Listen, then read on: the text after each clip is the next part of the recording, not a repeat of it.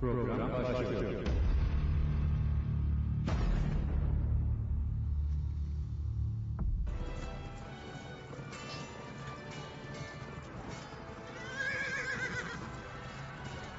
Aktolgalı Beylerbeyi haykırdı. Yürüyün gidelim.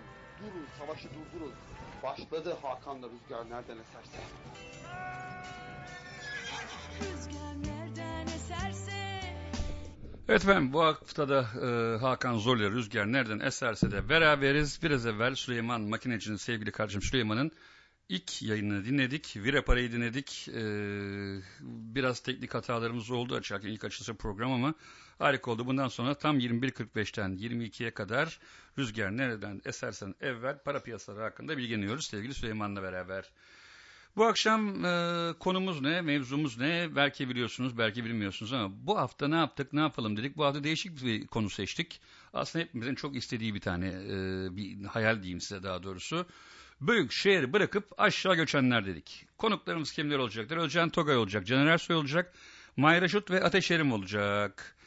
Onlarla başlayana kadar bir şarkı dinleyelim. Orada bir toparlanalım. Hep beraber bir arkamızı yaslanalım. Şu anda katılım fena gözükmüyor. Süleyman'ın programında evet ilk defa saat 21.45'te gerçekten herkes hazır oldu, bekliyordu. Demek ki radyo Gezgin Korsanı insanlar harbiden böyle takip etmeye başladı. Bravo bizlere. Demek bu işi yapıyoruz valla. Evet, Nil Burak'tan Yalnız'ımı dinliyoruz. Arkasından konuklarımızı alıyoruz.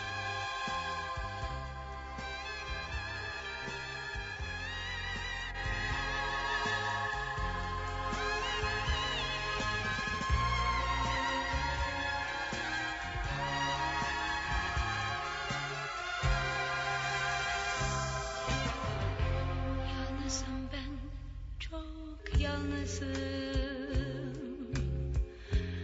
Buymuş benim alın yazım. İster uzak, ister yakın. Anılar beni rahat bırakın. Yalnızım ben, çok yalnızım. Uymuş benim alın yazım. İster uzak, ister yakın. Anılar beni rahat bırakın. Artık dönsen de dönmesen de ne çıkar beni sevmesen de. Bir kadehim var bak elimde. Hasreti içiyorum. İnan sevgili küskün değilim. Yalnız hayatta tek isteğim. Gönülden bana uzanacak dost elinin delisi.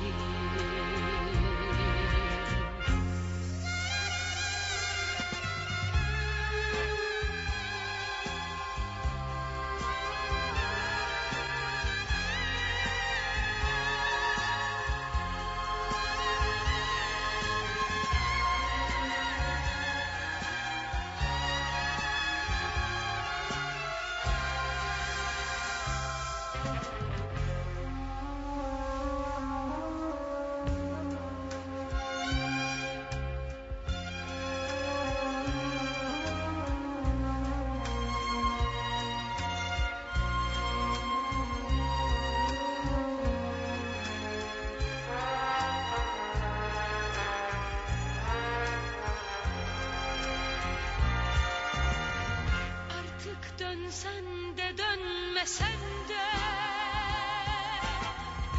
ne çıkar beni sevmesen de.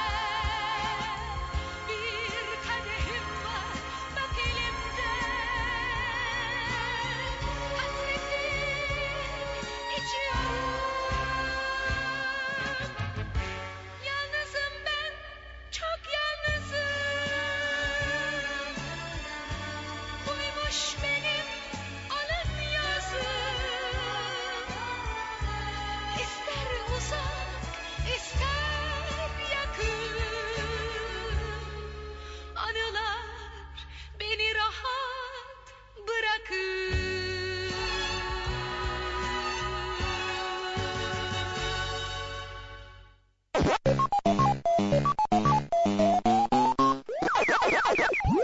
Hakan'la Rüzgar nereden eserse. Evet efendim, şu anda ilk konumuz hatta sevgili Mahir Aşut. Mahir'im, yanlış yoldasın Mahir'im. Ben doğru yolu buldum valla. Sıra sende. Doğru valla, inşallah bizde. Şimdi Mahir sevgili İnşallah. korsanlar, Altınok tarafına geçenler. Ben de Mahir'i kıskandığım için böyle dini yaşadığı ya da her telefon içinde Mahir'im yanlış yoldasın Mahir'im diyorum ama adımım orada bozulmuyor. Mahir'im, şimdi önce bir kendinden bahsetsene. Seni hep biz tanıyoruz gerçi ama yeni korsanlardan tanımayanlar belki vardır. Tabii vardır. Şimdi ben uzun yıllar İstanbul'da yaşadım. Bilgisayar işi yapıyorum. Bilgisayar şirketim var. Ondan öncesinde de çeşitli işte bilgisayar şirketlerinde, büyük firmalarda işte bilgi işlem müdürlüğü, proje müdürlüğü gibi görevlerde çalıştım. Görevim gereği İstanbul içerisinde veya işte şehir dışına çok fazla gezi yaptım. Çok fazla araba sürdüm. Ve gerçekten çok yoruldum. Yani yüzlerce kilometre yaptığım günler oldu. Yavaş yavaş şehir hayatı beni sıkmaya başlamıştı. Ve olaylar gelişti. Bir anda ben de mesela bugün aslında konuşacağımız herkes böyle bir anda kütleye gidenlerden bir tanesi. Sen de mesela öyle gittin. Aslında ilk önce bir yazın uzun yaz tatilleri yaptın değil mi? Bir sene falan galiba. Tabii şöyle söyleyeyim. Şimdi benim annem babam Altınoluk'ta uzun yıllardır yaşıyorlar. Yaklaşık 25 yıl oldu. Biz o 25 yıl boyunca tabii oğlanlarla şimdi işte kızımla beraber çok sık geldik. Yaz tatillerinde geldik. İşte aralarda kışın 15 tatillerde geldik. Yani çocukların zamanının bir kısmı da burada geçti ve buraları çok seviyorlar. Derken işte 2013 yılıydı. 2013 yılında burada bir işte arsamız vardı. Ya dedik buraya bir işte ev yapsak mı, ne olur acaba falan. Çünkü işte diğer ev küçük gelmeye başlamıştı. Öyle başladık. Sonra biraz işi hızlandırdık. Aslında niyetimiz bunun zamanı yaymaktı ama başlayınca da bitirmek istedik ve işte 2014 yılında da evimizi bitirdik. O sırada ortancı oğlum Bora, o da gezgin korsan. Bora liseye girme durumu oldu. Liseye başlama durumu oldu. Ben dedi İstanbul'da okumak istemiyorum. Ondan sonra oğlum yapma etme filan derken yok dedi, ben dedi Altınoluk'ta Edremit'te okuyacağım. Ondan sonra işte nasılsa burada babaannemler var, işte evimiz var. Burada okumak istedi. İşte burada bir liseyi kazandı. Biz tabii İstanbul'da bütün işimiz gücümüz her şeyimiz İstanbul'da. Ondan sonra ya nasıl olur falan ama artık bıkmışız da.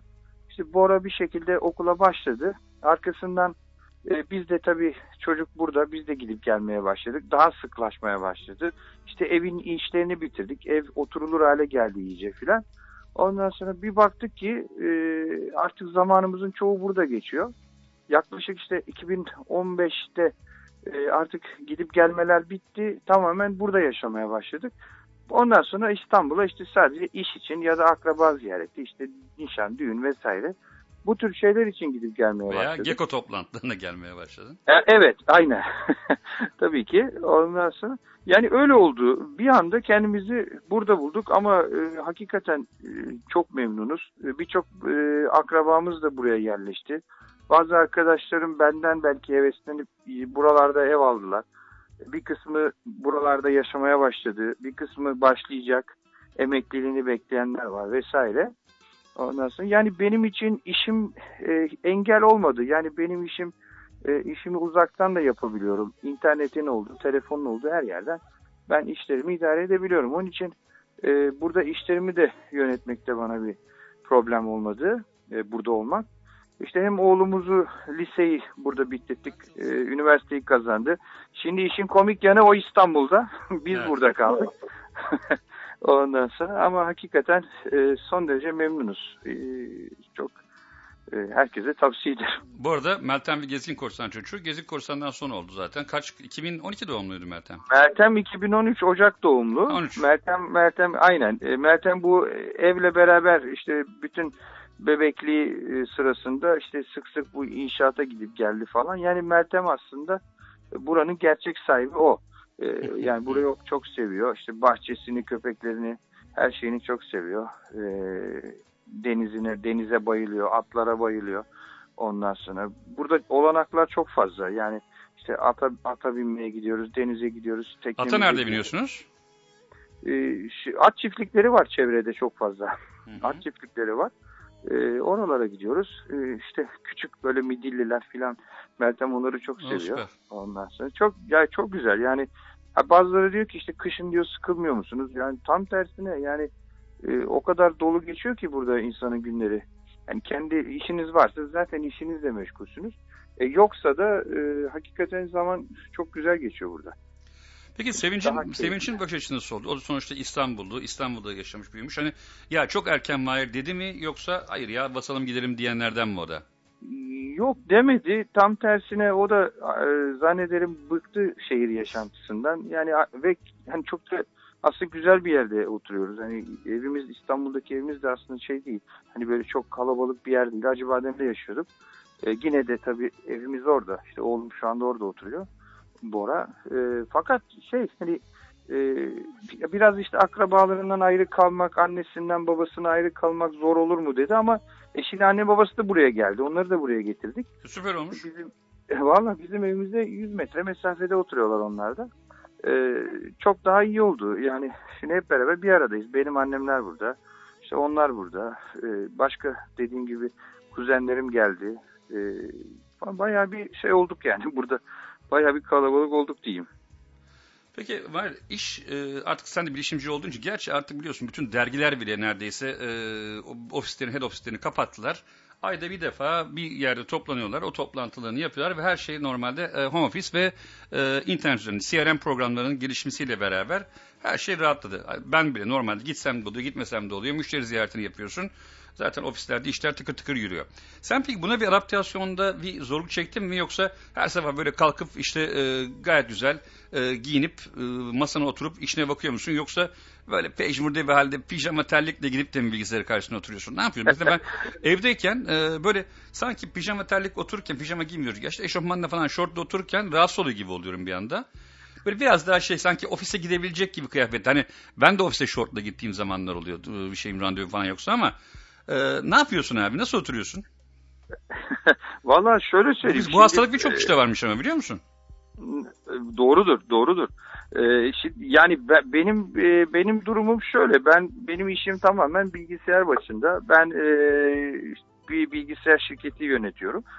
Fakat işin operasyonel kısmı ve idari kısmını başka arkadaşlarım yürütüyor. Benim işim daha ziyade yazılım tarafı. İşte kendi kullandığımız yazılımları geliştirme vesaire. Hep ben zaten istedim. Hani öyle bir iş yapayım ki beni tamamen zamandan ve zeminden bağımsız kılsın. Yani ben nerede olursam olayım işte basit bir telefon bağlantısı, bir internet bağlantısıyla işimi yapabileyim istedim. Ama evde çalışmanın hakikaten bir disiplin gerektirdiğini görmeye başladım. Evet. Gerçekten ben de sabah kalkıyorum işte hani önce mutlaka çok erken kalkıyorum bir kere her şeyden önce. Gezgin korsanlar bilir işte bu günaydın yazanlardan genelde bir tanesiyim. Şimdi erken kalkıyorum işte önce kahve içiyorum, haberleri seyrediyorum filan, ondan sonra giyiniyorum.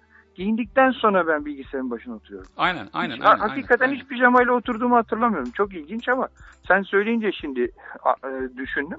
Gerçekten öyle. Yani hiç sanki ofise gidiyormuş gibi bilgisayarın başına oturuyorum. Sanki biri görecek gibi. Evet, enteresan bir şey. Hindistan'da evet. Biliyorsun birçok call center Hindistan'da böyle bir araştırma yapmışlar. Evet, insanların çoğu işte böyle yatak kıyafetleriyle, işte ben normalde atletle çıkayım oturayım falan değil. Hepsi böyle cidden bir şekilde giyinip, hani şort bile olsa, dünyada biliyorsun şortla bile işe gitmek aslında serbest. Bizde bile artık casual başladı. Hani illa kravat falan da kalktı. Ama çoğu insanda bu senin benim hikayemiz varmış. O da işte işe saygı diye geçiyormuş olay normalde. Vallahi ilginç, evet, bilmiyordum ben böyle bir şey olduğunu ama gerçekten ilginç çünkü ben de öyle yapıyorum. Yani mutlaka giyiniyorum, ondan sonra bilgisayarın başına oturuyorum. Sanki işe gidecekmiş gibi. Evet, kesinlikle öyle. Hakikaten öyle. Peki sen bilişimcisin. Normalde CRM kullanıyorsunuz değil mi genelde? Tabii. Çok için. fazla. Tamam, bu konuda zaten sana danışacağım şeyler olacak. Mahir'cim çok teşekkür ediyorum. Peki ne tavsiye ediyorsun? Hani bir an evvel kararı verip bassın gitsinler mi millet, yoksa? Vallahi hayat kısa yani, öyle görünüyor. Bu arada tabii Mahir 85 yaşında olduğu için. Yok 50 yaşındayım. 50 yaşında oldum daha doğrusu burada. Tabii 45'te göçtün sen. Aşağı yukarı yani 45'te işte başladık. 46'da falan buradaydık yani.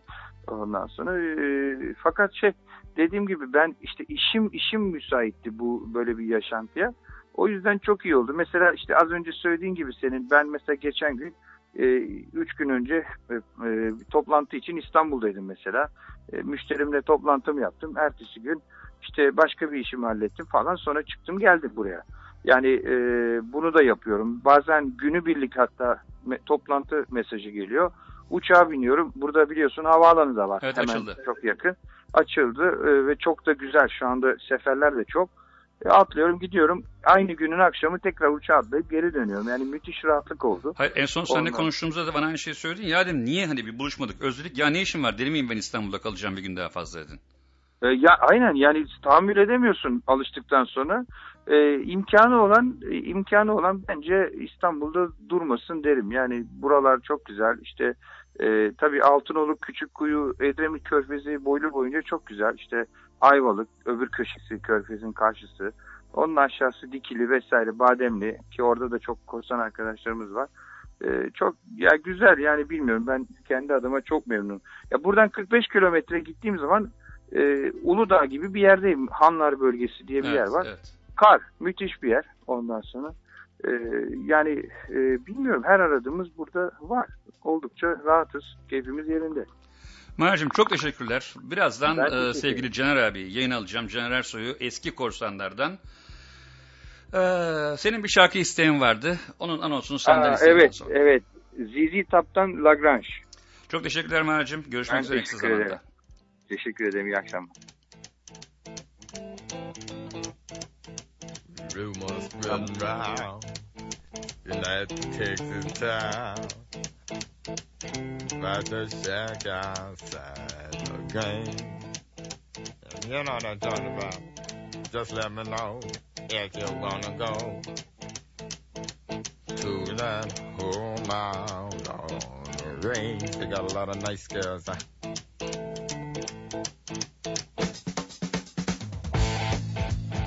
I'm waiting.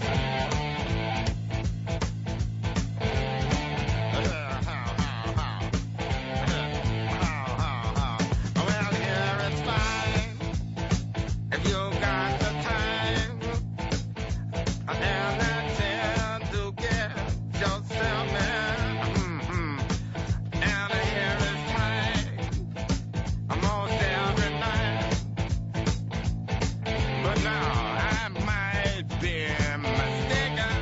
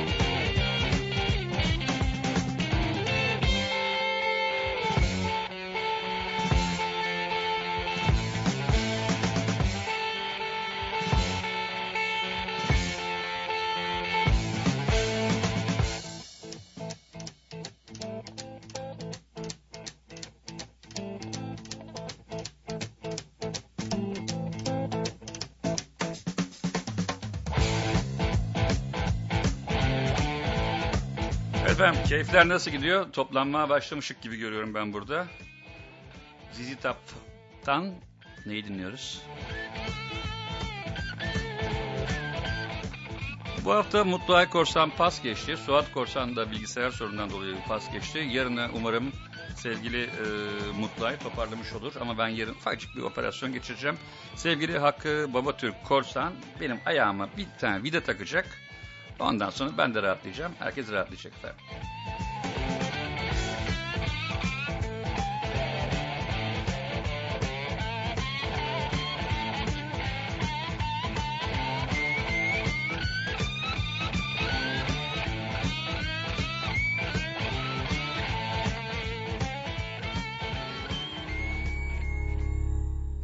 Efendim şu anda Bodrum'a bağlandık. Bodrum stüdyolarımıza bağlandık. Sevgili Caner Ersoy. Caner abim, hatta Caner abicim hoş geldin. Merhaba Hakan. Caner abi, sen son zamanlarda tabii Bodrum'a gittiğinden beri katılamıyorsun etkinliklere ama hem forumun sıkı takipçisin, hem radyo, hem de Gezi Korsan WhatsApp gruplarının takipçisin. Takipçiyim, evet. Bir seni tanımak gerekirse 2018 senesinde forumun daha böyle ilk üyelerinden. 2018 mi? Pardon ya 2008 senesi. Ben babaannemi var ya aslında babaanneme derdim ya babaanne yılları karışıyorsun derdi. Yaşlandık oğlum der. Demek ki ben yaşlanmışım. Sen Evet, genç olarak. Evet. Sevgili Caner abi, uzun yıllar en üst düzey hatta böyle banka genel müdürlükleri yaptın. Daha sonra mali müşavirlikler devam etti. Kayığın bir zamanlar İstanbul'daydı. Yani daha doğrusu senin ilk Trandil vardı değil mi? Trandil Bodrum'daydı da İstanbul'da şey vardı, bir tane Dufour teknem vardı. Ondan sonra? Marina'da. Hı. Evet, Trandil'den sonra. Trandil'i 90'da galiba yaptırmıştım ben. İşte bir 15-20 sene kullandık. Ondan sonra yelken teknelerine geçtik biraz hareketlenelim diye. Neyse işte ondan sonra onun tekneyi Bodrum'a getirdim. Hatırlarsın Gezgin Korsan'da bir veda yazısı yazmıştım. Bulamadım. Tabii hatırlıyorum. Ben gidiyorum diye. Hatta işte Ateş'te de sevgili Ateş Erim'de de aynı hikaye oldu. Sende de Ölcan abi de aynı dava oldu. Ben bir gün aradığımda Bodrum'a gittim ve sen ne zaman dönüyorsun? Yok ben buraya yerleştim artık demiştin abi, hatırlıyorsan. Evet. Neredeyse 9 sene falan oldu zannediyorum değil mi? 10 sene oldu Hakan. 2008'de 2008 demek ki o zaman 2006 doğru, daha forumdan evvel. Tabii 2006 zamanında Gezgin Korsan'da daha forum yoktu o zamanlar. O zamanlardan hatırlıyorum. Evet. Peki evet, abi nasıl geldin bu noktaya? Neler oldu? İstanbul'daki hayatından başlayarak devam edelim mi? Ben çünkü özeniyorum. Bu programı yapma sebebimi anlamışsındır herhalde. Seninle Bodrum'da da konuştuk geçen hafta. Evet. Vallahi seni özendirmek için ne gerekirse söyleyeceğim aslında da. Biliyorum. Sana geçmiş olsun. Ne vidası taktırıyorsun ayağına. Teşekkürler. Ayakta minicik bir kırık vardı. Onu sevgili Hakkı Babatürk Korsan yarın böyle yapacak. Ben de hatta dedim ki vida falan aramadım. Tekneden ben sökeyim. Ki kaynatırız. Geçmiş üzerine olsun. bir kolonya dökeriz. Sen takarsın. Dedim yok dedi. Bende vida vardı. Sen gel dedi. Yarın öyle ufak bir şey olacak.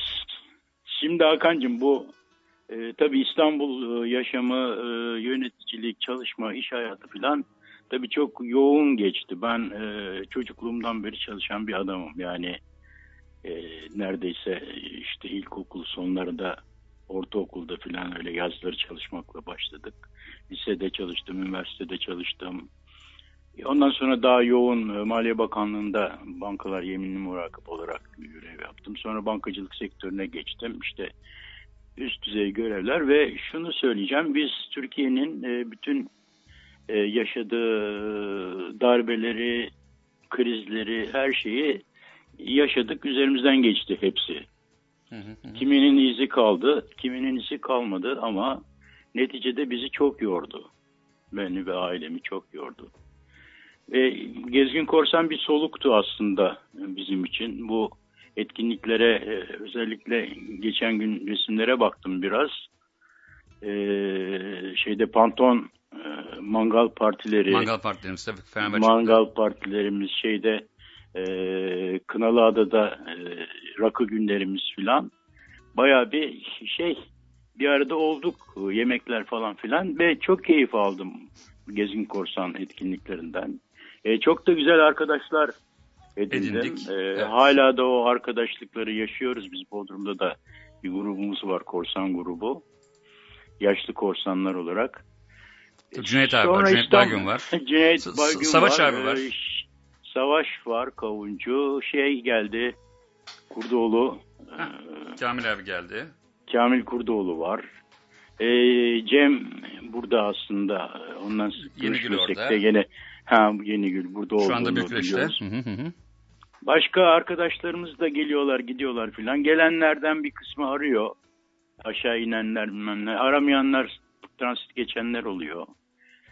Yani bir Gezgin Korsan'la ilişkimiz kopmadı. Ben çok seviyorum Gezgin Korsan grubunu. Biliyorsun o zamanlarda çok da emek verdik, çalıştık. Bir sürü şeyler yaptık falan. Tüzükleri yazdık, neler yaptık o zamanlar? Evimiz bir şeyler yaptık. Bugünkü kara kaplılar, tüzükler hepsi ciddi bir çalışma eseri çıktı ortaya. Evet, o zamandan kalma şeyler, eserler hala kullanıyorsunuz büyük çoğunluğunu. Hep beraber bir Ondan sonra işte yani özellikle bu krizler en sonuncusu bankacılık sektöründe çok derin yaralar açtı. Ben de kaybettim varlığımı ve genel müdürlüğümü. Bankamız kapandı. Neyse ki herhangi bir problemimiz yoktu. Böyle davalar falan hepsinden haklandık, çıktık. Temize çıktık. Ondan sonra da zaten mali müşavirlik belgemi kullanmaya başladım. Yeminli mali müşavir olarak çalışmaya başladım kendi ofisimde. O da epey bir zaman aldı. Fakat sonra yavaş yavaş da bir şey oldu. Mali müşavirlikler filan da bu özellikle iktidar değişikliği ve mali müşavirlere ihtiyaç kalmaz döneme girdik. Kimse hesaplarını denetletmek ya da mali danışmana para ödemek filan gibi lüksleri yaşamak istemedi. Biz işlerimizi hallediyoruz, ne işimiz var mali müşavirle demeye başladılar. Krizlerde müşterilerimiz battı, ihracat yapanlar kapattılar. Yani biz yavaş küçüldük. Ben de yani ileride daha büyütürüm işleri falan gibi bir hevesinde yoktu zaten. Amacım da işte gidip neticede bir şekilde emekli hayatını Bodrum'da yaşarız diye öyle bir hazırlık da yapmıştık eşimle. Bir mandalina bahçesine bir güzel ev yaptık. Hani bana mandalina baronu ismini taktığınız bahçe evet. Hala orada yaşıyoruz. Mandalinalarımız da oldu. Bir geldiğin zaman sana şey yapacağım. Aslında söz vermiştim, bir koli yapıp gönderecektim size ama. Tabii 4 sene 5 sene oldu abi. Fazla olmuş hatta. Oldu mu o kadar ya? Tabii canım. Hatta ben abi 2010 olur mu? 8 sene olmuş. Ya gel sen ara sıra geliyorsun. Gel sen Kirşen. Olur mu? Geldiğimde çaktırmıyorsun ki abi. Mandalina diyorum. Ya dur diyor. Geldin bir pide yemeye vaktimiz oldu ancak ya. Vallahi evet. Bir kahve içtik, bir pide yedik, o kadar ya. Ondan sonra bindim uçağa, kaçtım gittim vallahi, doğru söylüyorsun. Uçağa kaçtın gittin. Biz döndük gene bahçemize. Peki Caner yani abi. O gitmeye karar vermeyle ilgili sormuştun sen. Gitmeye ben aslında hazırlık yaptım. Yani neticede gider Bodrum'da yaşarız diye şimdi de karar vermiştik. Zamanı kolluyordum. Ne zaman gideriz acaba diye. Öyle ben hani şeyler yaparım yani. Aklıma esti. Topladım, arabaya yükledim. İşte televizyonumuzu, bilmem kitaplarımı, şunları bunları filan. Ne yapacaksın Bodrum'da demiştiniz bana, sormuştunuz. Evet, sıkılacak mısın diye sorduk. Hatta Güven abi sordu. Ben dedim kitap okuyacağım. Okumadığım, biriktirdiğim bir sürü kitabım var. Bir araba dolusu, onları götürüyorum dedim. Tekneyle işte uğraşırız. Dün gibi hatta onu Tantana'da konuştuk. Oradan da Todore'ye gittik hep beraber. Evet. Ben yani hazırlıklı olarak geldim. Biz Bodrum'a aslında geleli 30 seneye yakın oluyor. Yazları gelir de şimdi çocuklarla beraber. Çocuklar da bu arada tabii 40'lı yaşları geçtiler. Yani Ayça işte 40'a geldi. 40'a geldi. Gökçe İstanbul'da zaten. İki tane çocuğu var. Kızı var 2 tane. Arya ile Ada. Hı. Onlar işte Arya da teknenin adı zaten oradan geliyordu Arya'da da. Teknenin ismi Arya'ydı. Sonra Ada gelince Arya da oldu teknenin adı. Öyle işte onlarla beraber onlar yazın geliyorlar. Şimdi küçüğü denizci ve yelkenci yapma peşindeyim. Yelken kurslarına gönderdim onu bu sene. Geçen yaz yani. Optimist'e başladı. Pek de memnun hayatından. Oh. Bir akşam geldi bana, dedi bana bir ip ver, izbarçoyu çalışacağım dedi. Allah Allah dedi, ne izbarçosu kızım? Daha ilkokul 1. sınıfta. Maşallah. 6-7 yaşında. Ben dedim geleyim seni seyredeyim bakayım. Gittim. Hakikaten de Optimist'i tek başına alıyor, indiriyor, biniyor, kuruyor, yelkenlerini bağlıyor. Küçük kaç yaşına geldi abi? Küçük işte bu bahsettiğim 7 yaşında. O da o kadar oldu mu ya? Oldu ya tabii. Basıyor gidiyor. Arya kaç oldu peki o zaman? Arya 3, 4, 5. ve 6. Bayağı yürümüşler yani. Evet. Peki Caner abi sen zaten artık yavaş yavaş bırakma doğru niyetliydin iş olarak. Evet. Nasıl geçiyor abi? Emeklilik hayatı tam emeklilik hayatı gibi. Cüneyt tekne zaten Cüneyt abiyle beraber tekne değil mi hala? Evet, bir Cüneyt abimle beraber bir küçük tren şeyimiz var. Guletimiz var. Eski ahşap bir tekne. Çok seviyoruz tekneyi. Teknemiz de bayağı bir tarihi tekne. Kulakları çınlasın. Bugün gazetede gördüm. Alzheimer olmuş bizim tekneyi aldığımız Mümtaz Hoca. Dışişleri Bakanı eski Mümtaz Hocamız vardı. Evet. Onun teknesi bu. Senelerce onunla gezdi. İyi bir denizcidir Mümtaz Hoca. Onu resmini görünce işte tekrar o güne doğru gittik. Yani bir sıkıntım yok benim. Hiçbir zaman sıkılmadım. Mümtaz Soysal. Mümtaz Soysal, evet. Yani profesör. 90'lardaydı değil mi? Tabii 90'lı yıllardaydı. Evet.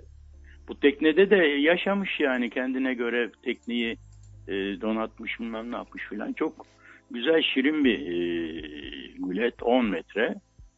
Bizim ihtiyacımızı da karşılıyor. Çıkıyoruz, denize gidiyoruz. Gökova'ya gidiyoruz çok ara sıra. Birbirimizi yiyoruz Cüneyt abi. Cüneyt abi zaten şu anda dinliyorum diyor zaten.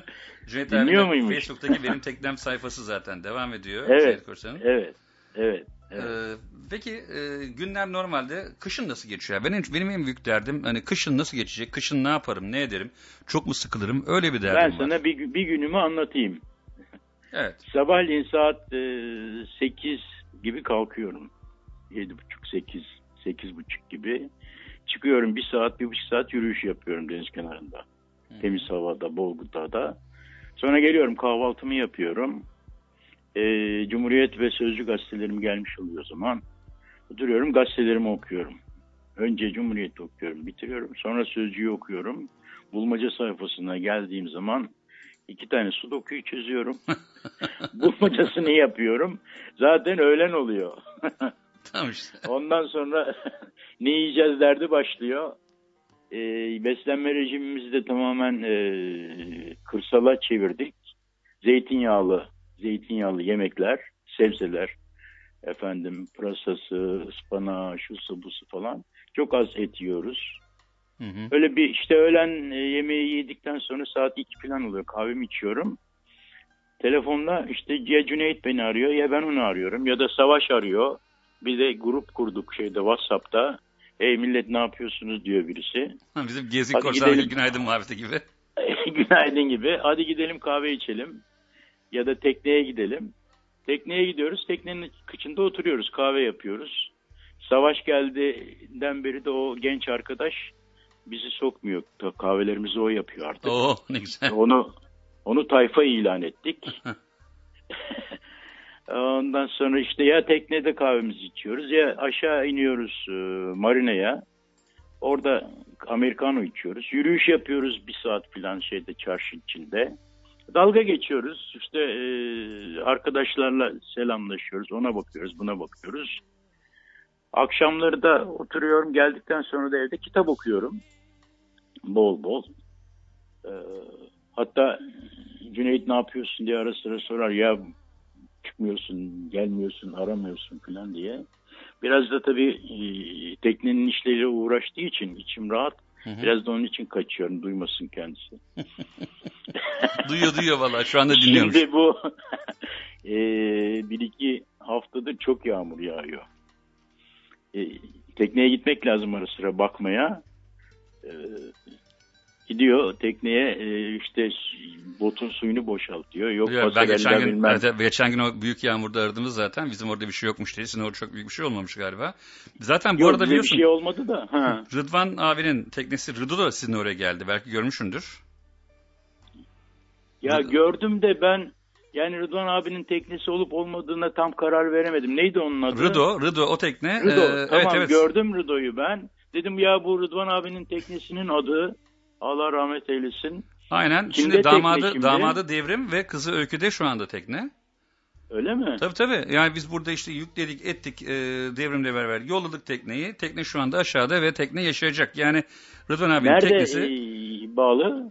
Vitez'e bağladı ama Vitez'e şu an en son nerede bağladığını bilmiyorum ama birazdan açar sorarım ben. Ben nerede herhalde Vitez'de gördüm onu ya. Ben Vitesse kahveye gidiyorum. Vitesse görmüşsündür sırasında. muhtemelen. Vitesse bağladı çünkü. Rıdo. Tamam. Evet Rıdo aynen duruyor tekne. Ya söyle sen ona da bizi arasın. Tamam ben hemen hatta şu anda radyoyu dinlemesi için birazdan yayını atıyorum. Caner abicim çok teşekkür ederim. Ben teşekkür ederim Hakan. Çok sağ ol. Eski günleri Mandalinaları andık. unuttuğumu sanma lütfen. Yani o konuda artık herkes şahit. Ama bak sadece bende değil. Sen bana adres yollayacaktın. Ben de senin adresine kargoya gönderecektim. Abi İstanbul'da Hakan Sen... Zorlu yazdığın zaman direkt giriyor ya. Ha, tabii, meşhur DJ ya. Meşhur DJ dediği zaman. Pardon. Gezgin Korsan. Yani abi. Hakan Zorlu. Abi Savaş abiye, Cüneyt abiye çok selamlar.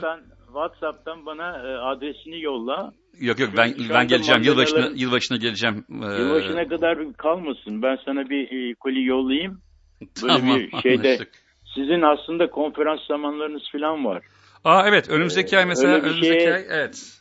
Konferansa denk getirelim ama önümüzdeki aya kadar kalır mı? Mandalina bilmiyorum. Tamam. Konferansa denk getirip herkese ikram edelim. Mandalina baronundan. Mandalina baronundan armağan var diye. Ha? Olur valla. Caner abicim, Erk ablaya çok selamlar. Ayça'da öpüyoruz. Çok teşekkür ederim. Ne çalıyorduk? Hakan'cığım. Şarkın hazır. Bilmem sen ne istiyorsun? 2 tane şey gönderdim ben sana. Burcu Güneş geliyor. Gelsin zaman. Hadi bakalım. Görüşmek Bayılıyorum. Üzere. Çok teşekkürler. Görüşmek üzere. Selam söyle eşine de. Çok teşekkürler. Çok sağ olasın abi. Hadi hoşça kal.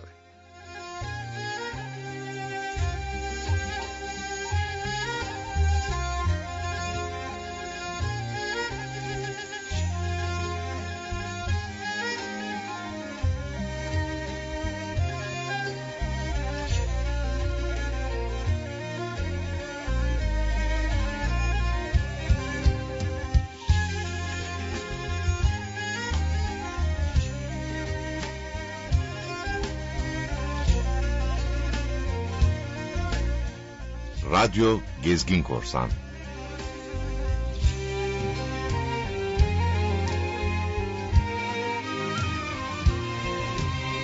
Deniz üstünde fener, bir yanar bir de söner. Deniz üstünde fener, bir yanar bir de söner. Bu gaybana sevdalık ne yana olsa döner.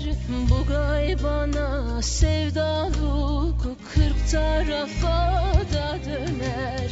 Gel kaçalım sevdum dağların arkasından. Yandım da öleceğim bu yürek yarasından.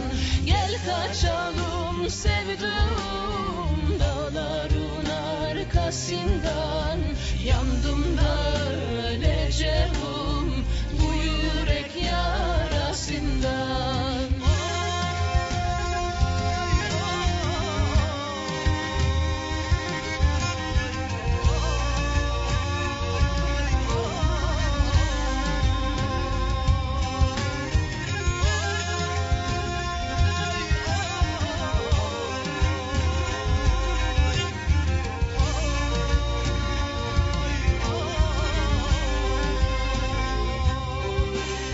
Duman gelir dereden, kapatır da bir taşı.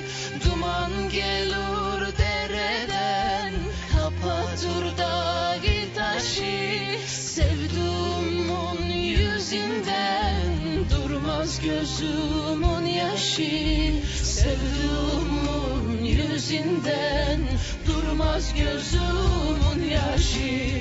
Gel kaçalım sevdum dağların arkasından. Yandım da öleceğim bu yürek yarasından. Gel kaçalım sevdum dağların arkasından. Yandım da öleceğim bu yürek yarasından. Yandım da öleceğim bu yürek yarasından. Yandım da öleceğim bu yürek yarasından. Efendim şimdi sevgili Haluk Korsan'ın, Haluk Arıkonursan'ın sesinden bir şiir dinliyoruz. Edip Cansever'in Masa şiiri. Bakalım, bilenleriniz vardır mutlaka.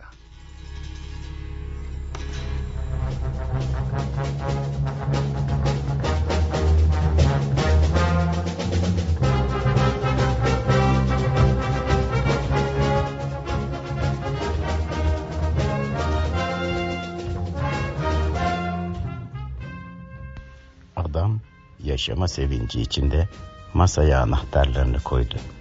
Bakır kaseye çiçekleri koydu. Sütünü yumurtasını koydu.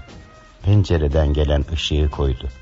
Bisiklet sesini, çıkrık sesini, ekmeğin havanın yumuşaklığını koydu adam masaya. Aklında olup bitenleri koydu. Ne yapmak istiyordu hayatta? İşte onu koydu. Kimi seviyordu, kimi sevmiyordu. Adam masaya onları da koydu. 3 kere 3 9 ederdi. Adam koydu masaya 9'u. Pencerenin yanındaydı gökyüzü yanında. Uzandı masaya sonsuzluğu koydu. Bir bira içmek istiyordu kaç gündür. Masaya biranın dökülüşünü koydu. Uykusunu koydu, uyalıklığını koydu, tokluğunu açlığını koydu. Masada masaymış ha. Bana mısın demedi bu kadar yüke. Bir iki sallandı durdu. Adam hababam koyuyordu.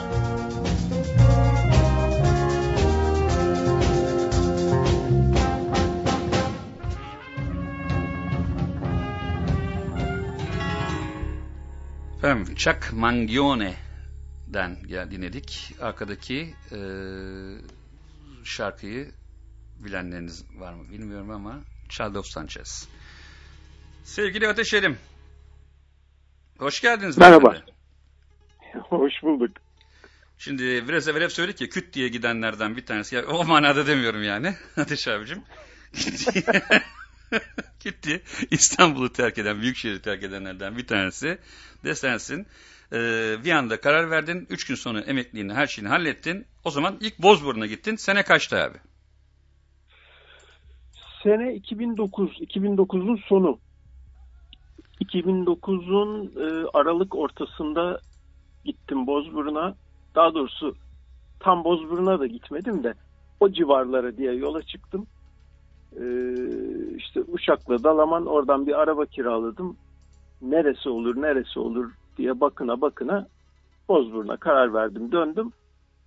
2 hafta sonra da işte emekli oldum ve Bozburun'da yaşamaya başladım.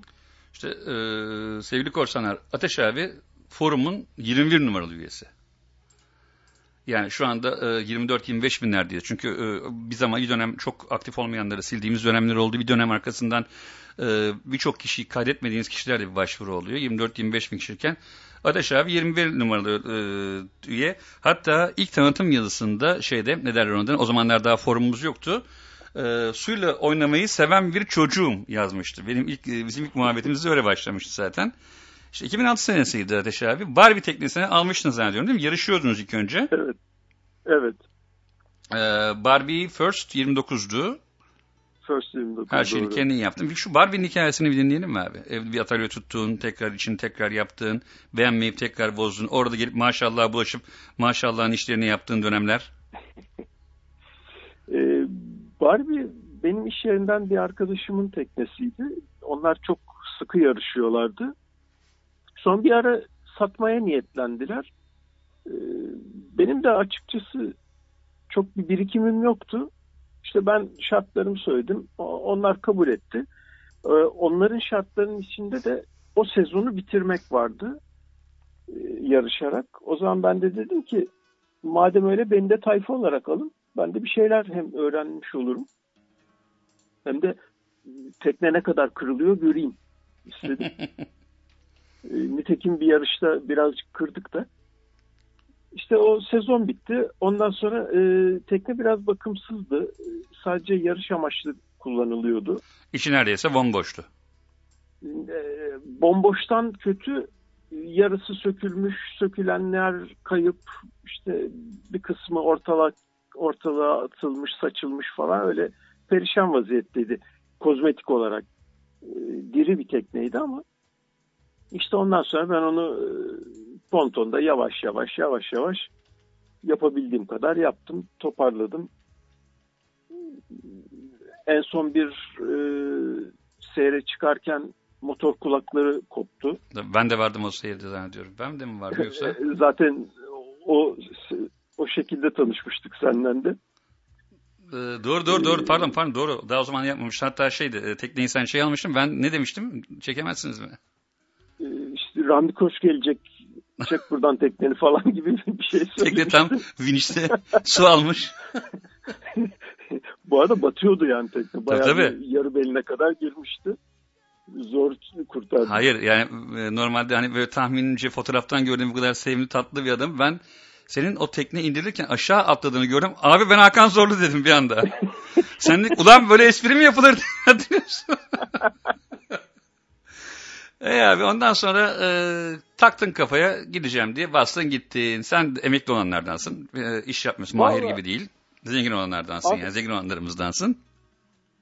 Aslına bakarsan ben aşağı yukarı 30'lu yaşlardan beri İstanbul'dan kurtulsam peşindeydim ama tabii bu çok da kolay olmuyor. İnsanın hem mental olarak kendini hazırlaması hem de fiziksel olarak hani tabiri caizse parayı balyalaması gerekiyor. Tabii ben öyle gitmedim ama en azından oralarda geçinebilecek şartları sağlaması lazım. İşte benim şansım emekli oldum. Hı.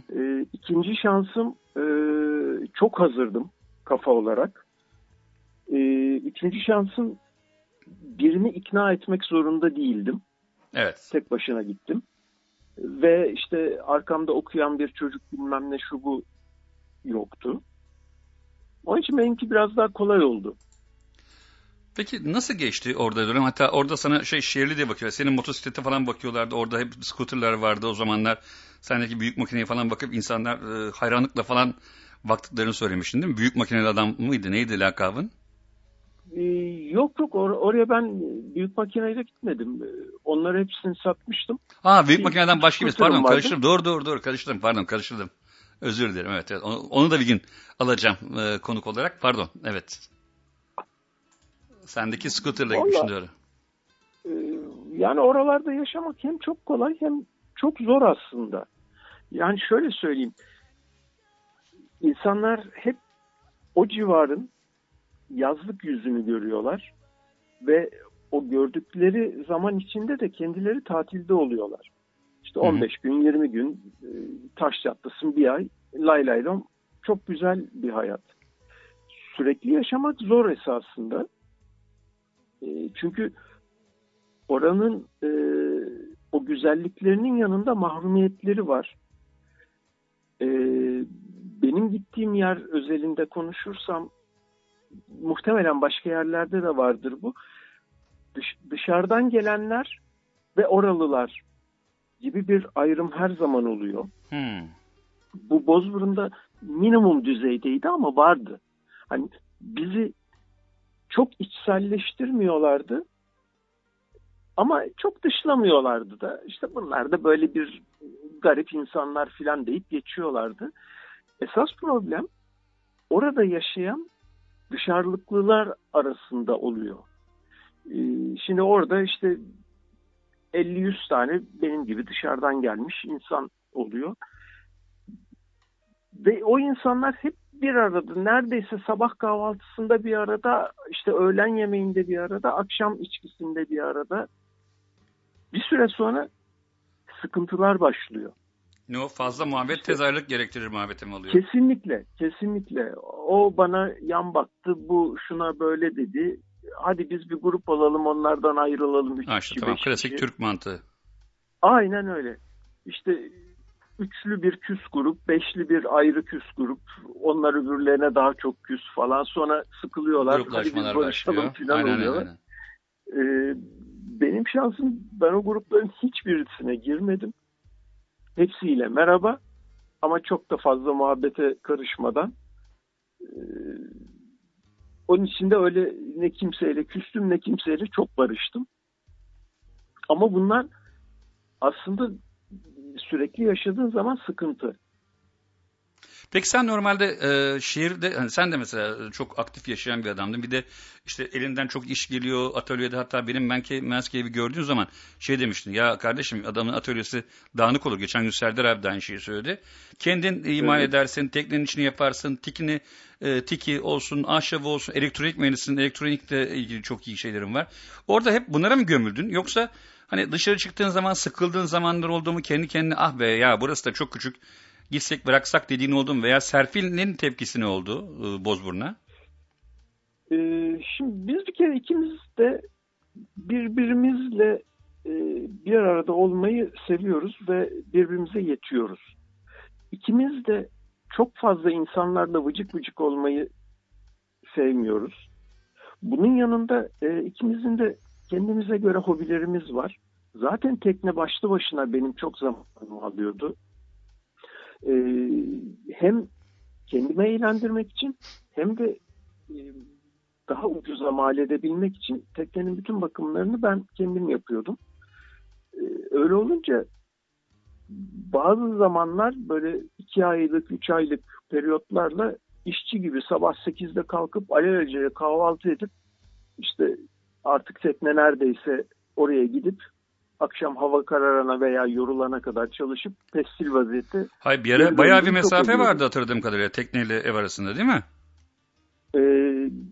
Bir ara çok fazlaydı. Yalancıboğaz'da duruyordu ki Bozburun'dan kaç 45 kilometre miydi Marmaris? Oradan da bir 15 kilometre falandı Yalancıboğaz. Her gün oraya gidip geliyordum. Bizim arabamız yazları hiç kullanılmazdı. Biz 3 ay 4 ay falan denizde olurduk. Buna rağmen acayip bir kilometre yapmıştık. Herkes şaşırıyordu. Bayağı ben böyle kurye gibi gidip geliyordum. Her gün. Bu arada sevgili Meltem Korsan kedi teknesi diye yazmış. Evet, kedi teknesi. 2 tane kedi teknesi oldu bu arada. Evet. Değil mi? Barbie'ydi. Kedi oldu. First 29, hatta demişler ya, uzaya bir tekne çıkaracak olsam bir First 29 çıkarım demişlerdi. Gerçekten süratli kaçan bir tekneydi. Evet.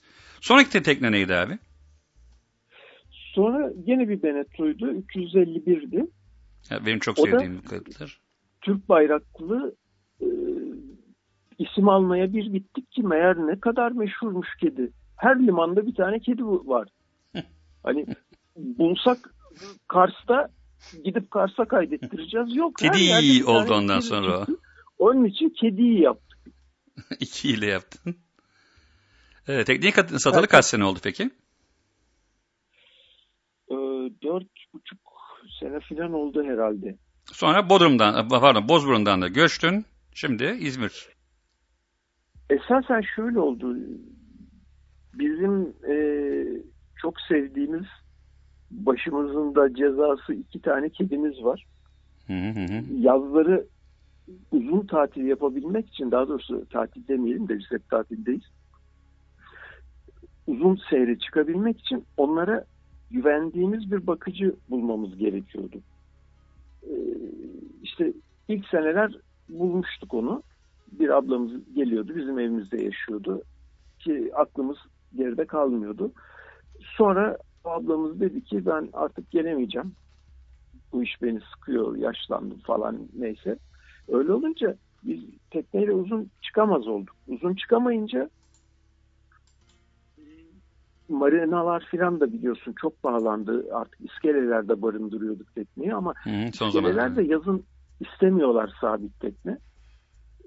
İşte biz önümüzdeki koya demir atıyorduk ama ne olursa olsun insanın aklı kalıyor. İşte gece biri çıkar mı, alır götürür mü, bir gulet manevra yaparken çarpar mı, ki oldu bunlar hep.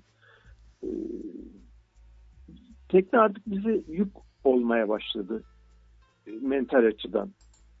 O zaman dedik biz bunu satalım. Satınca da Bozburun'da yaşamanın çok bir esprisi kalmadı. Çünkü Bozburun yazın çok sıcak. Yani bir gölgeden öbür gölgeye kaçarak yürüyorsun falan. O zaman bizim daha ileriki yaşlar için planladığımız bir büyük şehir olsun ama çok kalabalık olmasın. İstanbul gibi bir tımarhane olmasın. İşte sağlık hizmetleri falan olsun gibi bir planımız vardı. Bunu öne çektik. Bir süre Bodrum'a baktık ama Bodrum bizim ulaşabileceğimiz rakamları çok geçmiş. Onun üzerine İzmir'e geldik. Şimdi İzmir'den de sıkıldık. Kaz Dağları'na kaçmanın planlarını yapıyoruz. Mahir'e komşu gidiyorsunuz o zaman. Biraz uzak komşu. Kaz Dağı'nın öbür tarafına Bayramiç'in köyünde bir yer aldık. İşte oraya geçeceğiz yakın bir zamanda inşallah. O zaman tamam, İzmir bitiyor. İzmir'i satıyorsun. Bu tarafa geçiyorsun. Yani İzmir gene bizim bir yaşlılık evimiz olarak kalacak inşallah. Biraz daha elimiz ayağımız tutarken, gezebilirken işte Bayramiç'in tadını çıkartalım, Kaz Dağları'nın tadını çıkartalım istiyoruz. Yani büyük şehirden hala kaçıyoruz. İzmir'de aslında çığırından çıkmaya başlamış. Evet, İzmir'de de İzmir'de duyuyorum. Çok içinde değilsin sen. Değiliz. Onun için rahatız. Fakat yani bu Twitter'dan şuradan buradan gelen haberler hiç iç açıcı değil. Çünkü çok fazla İstanbullu geldi. Özellikle bizim yaşadığımız bölgeye. Ve maalesef Bodrum'da olduğu gibi İstanbullular, lütfen bana kızmasınlar, kendi kültürleriyle geliyorlar. Trafik facia olmuş. O emniyet şeridinden gidenler, makaslar, işte yol kesip inip adam dövmeye kalkanlar, duyduklarımız hep. Bodrum trafiğini zaten yazın Bodrum trafiği çekilmez hale geliyor. Onu da çok iyi biliyorum.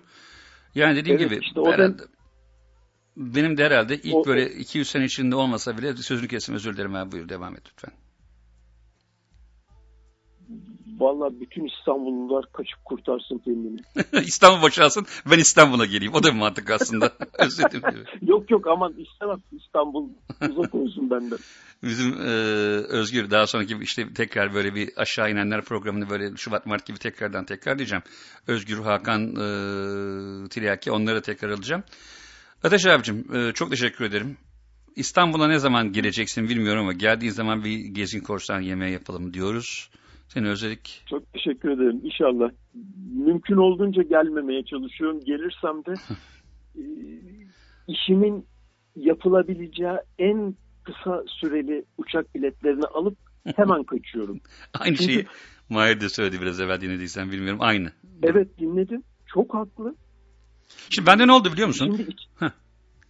Buyur abi. Siz içinde yaşadığınız için su yavaş yavaş ısınıyor ve o bozulmayı daha zor fark ediyorsunuz.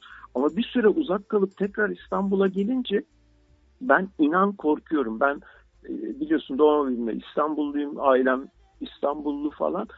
Ben artık İstanbul'da ne doğru düzgün araba kullanabiliyorum. Toplu taşıma zaten çok unutmuşum. Her şey çok değişmiş. Böyle salak köyden gelmiş bir şey oluyorum. Onun için bir an önce kaçıp dönüyorum. Bende de son 6 yıldır falan bir trafik fobisi oluşmaya başladı. Ben her yere arabayla giderdim. Bir dönem ilk etapta şey yaptım. Bir minibüs aldım. O minibüsü işte VIP haline çevirdim. İşte oturduk. Dediler ki bir tane ihtiyar şoför al. İyi, ihtiyar şoför aldık. Allah Allah. Şimdi iyi güzel de şey yok. Ne derler? Kullanamıyor. Adamı ben çekiyorum sağa. İçime fenalık geliyor böyle mıy. Olmadı. Neyse amca zaten arkasından kendi ayrıldı falan. Sonra dediler bir tane genç al. Genç çocuk al. İyi, genç çocuk aldık. Güzel. Genç çocuğu biz ne zamandır? Şubat ayının sonunda aldık. Bu böyle vites atarken havalara falan giriyor. Araba otomatik bir de bu arada, düşünebiliyor musun? Yani otomatik arabada 1 ile kalkıyor 2 falan yapıyor yani. Neyse ben de arkada oturup bunu bakıyor. Hadi Fesubhanallah diyorum falan. Abi Mart Nisan bir geldi. Bu bir açtı. Abi kuru kafa dövmeleri, orada kemikler, bilmem ne, ateşler. Allah! Adam satanist gibi geziyor. Neyse hadi biraz daha idare edelim dedim. En sonunda bir yerde makasa girdi bu. Ben arkada laptopla beraber yuvarlandım. Bunun ensesine bir tane vurdum, indirdim. İndirici oldu zaten. Neyse ondan sonra araba işini bıraktık. Sonra arkadaşlar sabahleyin erken saatlerde alıyorlardı arabayı. Karşıya mı gelecek mesela, atıyorum. İşte Ataköy'e, Bakırköy'e bırakıyorlardı. Hemen bir tane cep telefonuyla WhatsApp çıktığı zamanlarda, o zamanlar bir şey yolluyorlardı. Point yolluyorlardı. Ben biniyordum Bostancı'dan deniz otobüsüne, iniyordum aşağıya. Alıyordum arabayı. Gidiyordum. O da sıkıntı olmaya başladı bu sefer. Akşamleyin trafik sonrasını bekliyorsun. O gidiyor, bu gidiyor derken şimdi toplu taşıma abi en temizi. Ya motor ya toplu taşıma. Biniyorum motorla, gidiyorum her yere. Toplu taşımayla gideceğim zaman iniyorum metrodan arkasından taksi, metroda bir güzel metroya binmeyi öğrendim tabii bu arada. Metrobüse binmeyi öğrendim, pardon. İlk metrobüs denememde abi böyle mincik kadıncağızlar böyle 65-70 yaşlarında, kadınlar nereden baksan benim böyle göbeğimin üstüne geliyor. Abi beni bunlar bir çevirdiler böyle hortum halinde, millet bindi metrobüste, ben kaldım. Bir metrobüs, iki metrobüs derken ikincisini kendim metrobüsün içinde buldum bu sefer. Sonra uyandım hikayeyi nasıl yapıldığını bu işin. Vallahi böyle centilmenlik, böyle düzgünlük falan diye bir şey yok. Hurra diyorsun, dalıyorsun abi, oturuyorsun aşağı. Metrobüs çok keyifli oluyor. Açıyorsun işte tabletinden filmini izliyorsun, bir şey yapıyorsun. Bir de mutlaka bak sekmiyor. Her gün kavga abi. O ona konuşuyor, yüksek sesle konuşuyor. Bir tanesi diyor ki Ayşe Hanım'ın kızını kaçırmışlar diyor. O zaten bilmem neydi diyor. Onunla öbürküsü giriyor. Niye kardeşim söylüyor konuşuyorsun bununla ilgili diyor. Sana ne diyor. Eğlenceli. Tabii ayakta durduğunda işte bana yaklaştığında şöyle yaptım böyle yaptım derken keyifli bir şey oluyor metrobüs. O yüzden hani ben artık bir yerlere giderken bu şekilde yapıyorum ama İstanbul'da uzaklaştığım zaman herhalde şey yapacağım. Karşı taraf, yani Avrupa yakasına işim varsa Atatürk Havalimanı'na in, Avrupa'da Anadolu yakasına varsa bu tarafa in ve kaç gibi olacak mı olmayacak mı bakalım, daha henüz bir 2 sene daha o imkansız gözüküyor Atanın okuldan dolayı ama Allah ömür verirse sonrasına bakacağız gibi gözüküyor. Birazdan zaten Ayvalık Korsanı'na bağlanacağız. Radyonun, televizyonun medya patronu bizim sevgili Özcan Togay'a bağlanacağız. Onunla aynı yaştasınız. Kaz Dağları'nda artık görüşürsünüz herhalde. Kulaklarımı çınlatırsınız. İnşallah. Ateş abicim, Serpil'e çok selamlar. Sen de gelirsin oralara. İnşallah, hiç belli olmaz vallahi benim sağım solum. Ne zaman olacağı biliyorsun, belli olmuyor. Ateş abicim, şarkın Barış Manço'dan hangisiydi? Kol düğmeleri. Çok teşekkürler katıldığın için. Görüşmek üzere. Ben teşekkür ederim. Sana da geçmiş olsun şimdiden. Çok teşekkür ederim Ateş abim. Görüşürüz. Çok sağ olasın. Görüşmek üzere. Efendim, sevgili Ateş Erim'in istediği kol düğmelerini dinleyip ardından bir şiir, sonra devam ediyoruz.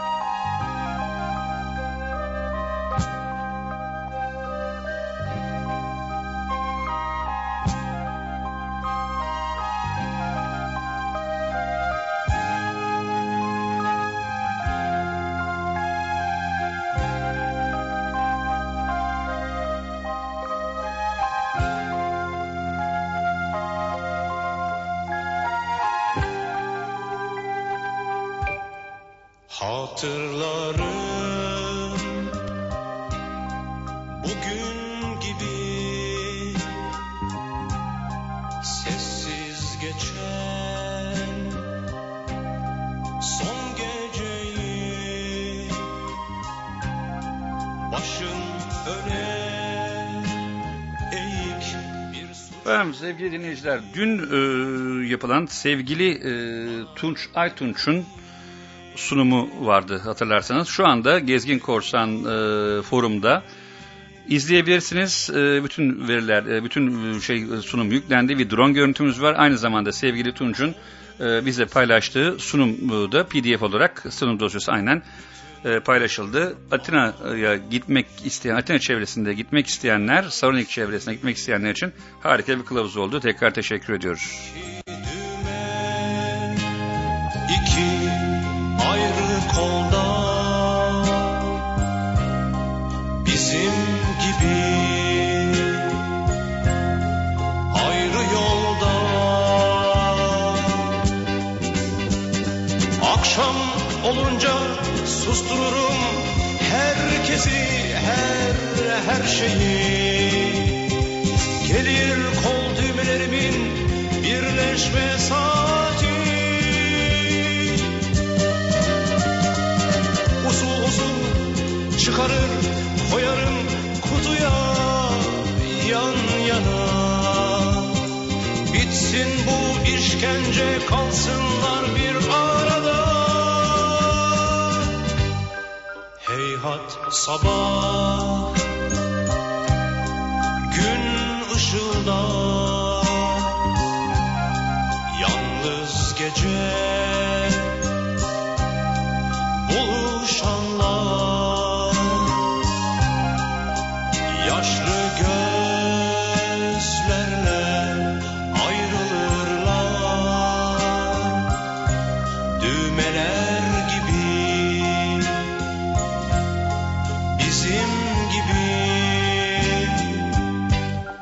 bizim gibi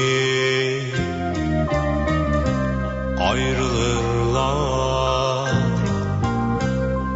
bizim gibi ayrılırlar bizim gibi.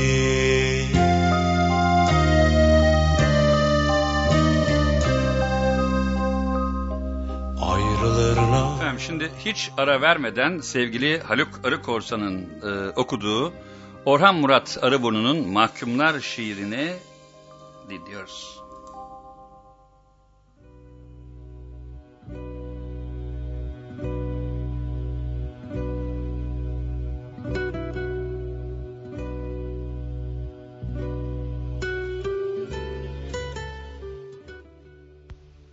Ekseriya sabaha karşı kurşuna dizilir mahkumlar. Bir sünger taşına döner ana sütünden yapılan heykel. Bari şu trompetler çalmasa, insan gürültüye gitmese.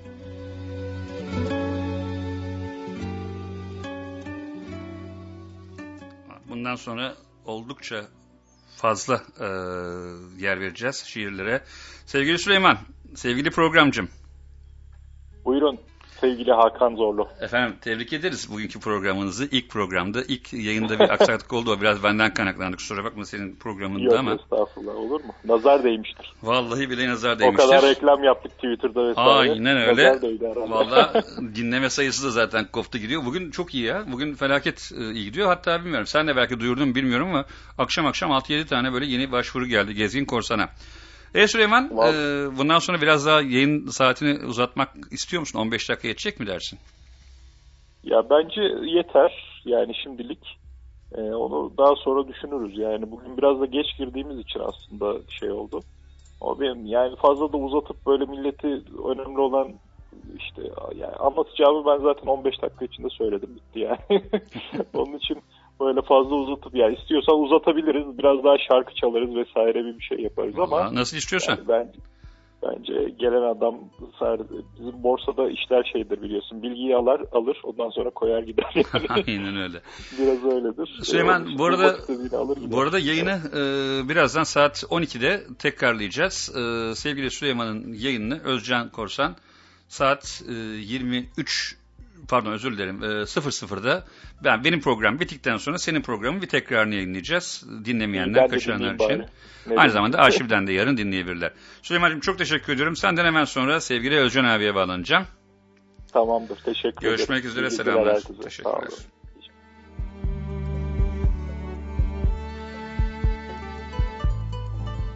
Efendim saatlerimiz şu anda 23:11'i gösterirken biz de birazdan sevgili medya baronu, Gezgin Korsan Radyo'nun ve televizyonun bütün organizasyonunu yapan, işte program altyazısını yazan, altyapısını yapan, aynı zamanda bütün tekniği de İlker'le beraber götüren sevgili Özcan abiye bağlanacağız birazdan. Bu arada forumda bir takım görsel güzellikler ve değişiklikler görüyorsunuzdur. Onun için de sevgili Zübeyde Karatalı'nın müthiş bir emeği var.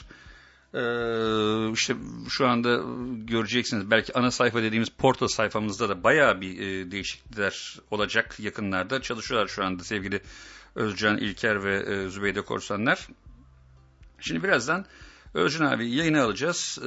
Bu arada dediğim gibi bu hafta gerçekleştirmiş olduğumuz toplantımızda sevgili İsmail Oruç'un kitap imzası da vardı. Ben yavaş yavaş başladım kitabı okumaya. Tavsiye ediyorum, yorumlarını yapacağım. Zaten İsmail Korsan'a da ulaşabilirsiniz. Bu arada Özcan abi hoş geldin, iyi geceler. Merhaba Hakan'cığım. Bugün İstanbul'dan göçenleri ele alıyorduk. Sen de onlardan bir tanesin. Sen de bir anda karar verenlerden bir tanesin. Daha önce karavancılıkla gidip de Türkiye'yi geziyordun, kalıyordun. Rahat bir şekilde istediğin tatili yapıyordun. Sonra tekneni aldın. Evet. Şimdi... Henüz tekneye sıra gelmedi. Şimdilik Ayvalık'ta yaşıyoruz sadece. Henüz tekne aslında başlamadı. Şimdi sen uzun seneler yurt dışında, Polonya'da yaşadın bildiğim kadarıyla. İş hayatında orada işler yaptın. Sonra Türkiye'ye döndün. Evet, orada kaldım. Evet. Sonra Türkiye'de yazılım sektörü. Evet, yazılım işi yapıyorduk. İstanbul'dan işte 2006'nın yazında Ayvalık'a geldik. 2016. Demin ben nasıl karıştırdım, sen de karıştırdın. 2016'nın yazında. Evet, 2016. O arada zaten işlerimi biraz yavaşlatmıştım. Yani bir saatten sonra insan düşünüyor, ne oluyoruz, nereye gidiyoruz diye. Çünkü hakikaten çok fazla çalışma, çok fazla bir mesai, anlamsızca bir koşturma falan. Bunları sorgularken biraz yavaşlamaya başlamıştık. Zaten işlerimi de yavaşlatmaya başlamıştım. Ama fikrimiz yoktu yani İstanbul'u terk edelim de gidelim işte bir yerlerde yerleşelim düşüncemiz yoktu. Sadece belli yerden bir arkadaşlarımızdan duyduğumuz öbür arkadaşlarımızla paylaşıyorduk. İşte bizim filanca oraya gitmiş, işte domates 50 kuruş, biber 1 lira falan. Onları konuşuyorduk. Açıkçası aklımızda yoktu. Sonra bir şeyler denk geldi. Hızlı karar verdik. O süreci biliyorsun sen de zaten.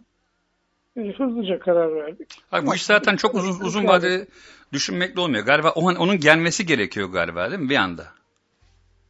Ya aslında çok kolay karar verilecek bir şey değil. Yani birincisi, ben düşün işte bir evinde bir saksıyı bir köşeden öbür köşeye koyuyorsun. Çiçek soluyor. Yani bir yerden bir yere göçmek o kadar kolay değil.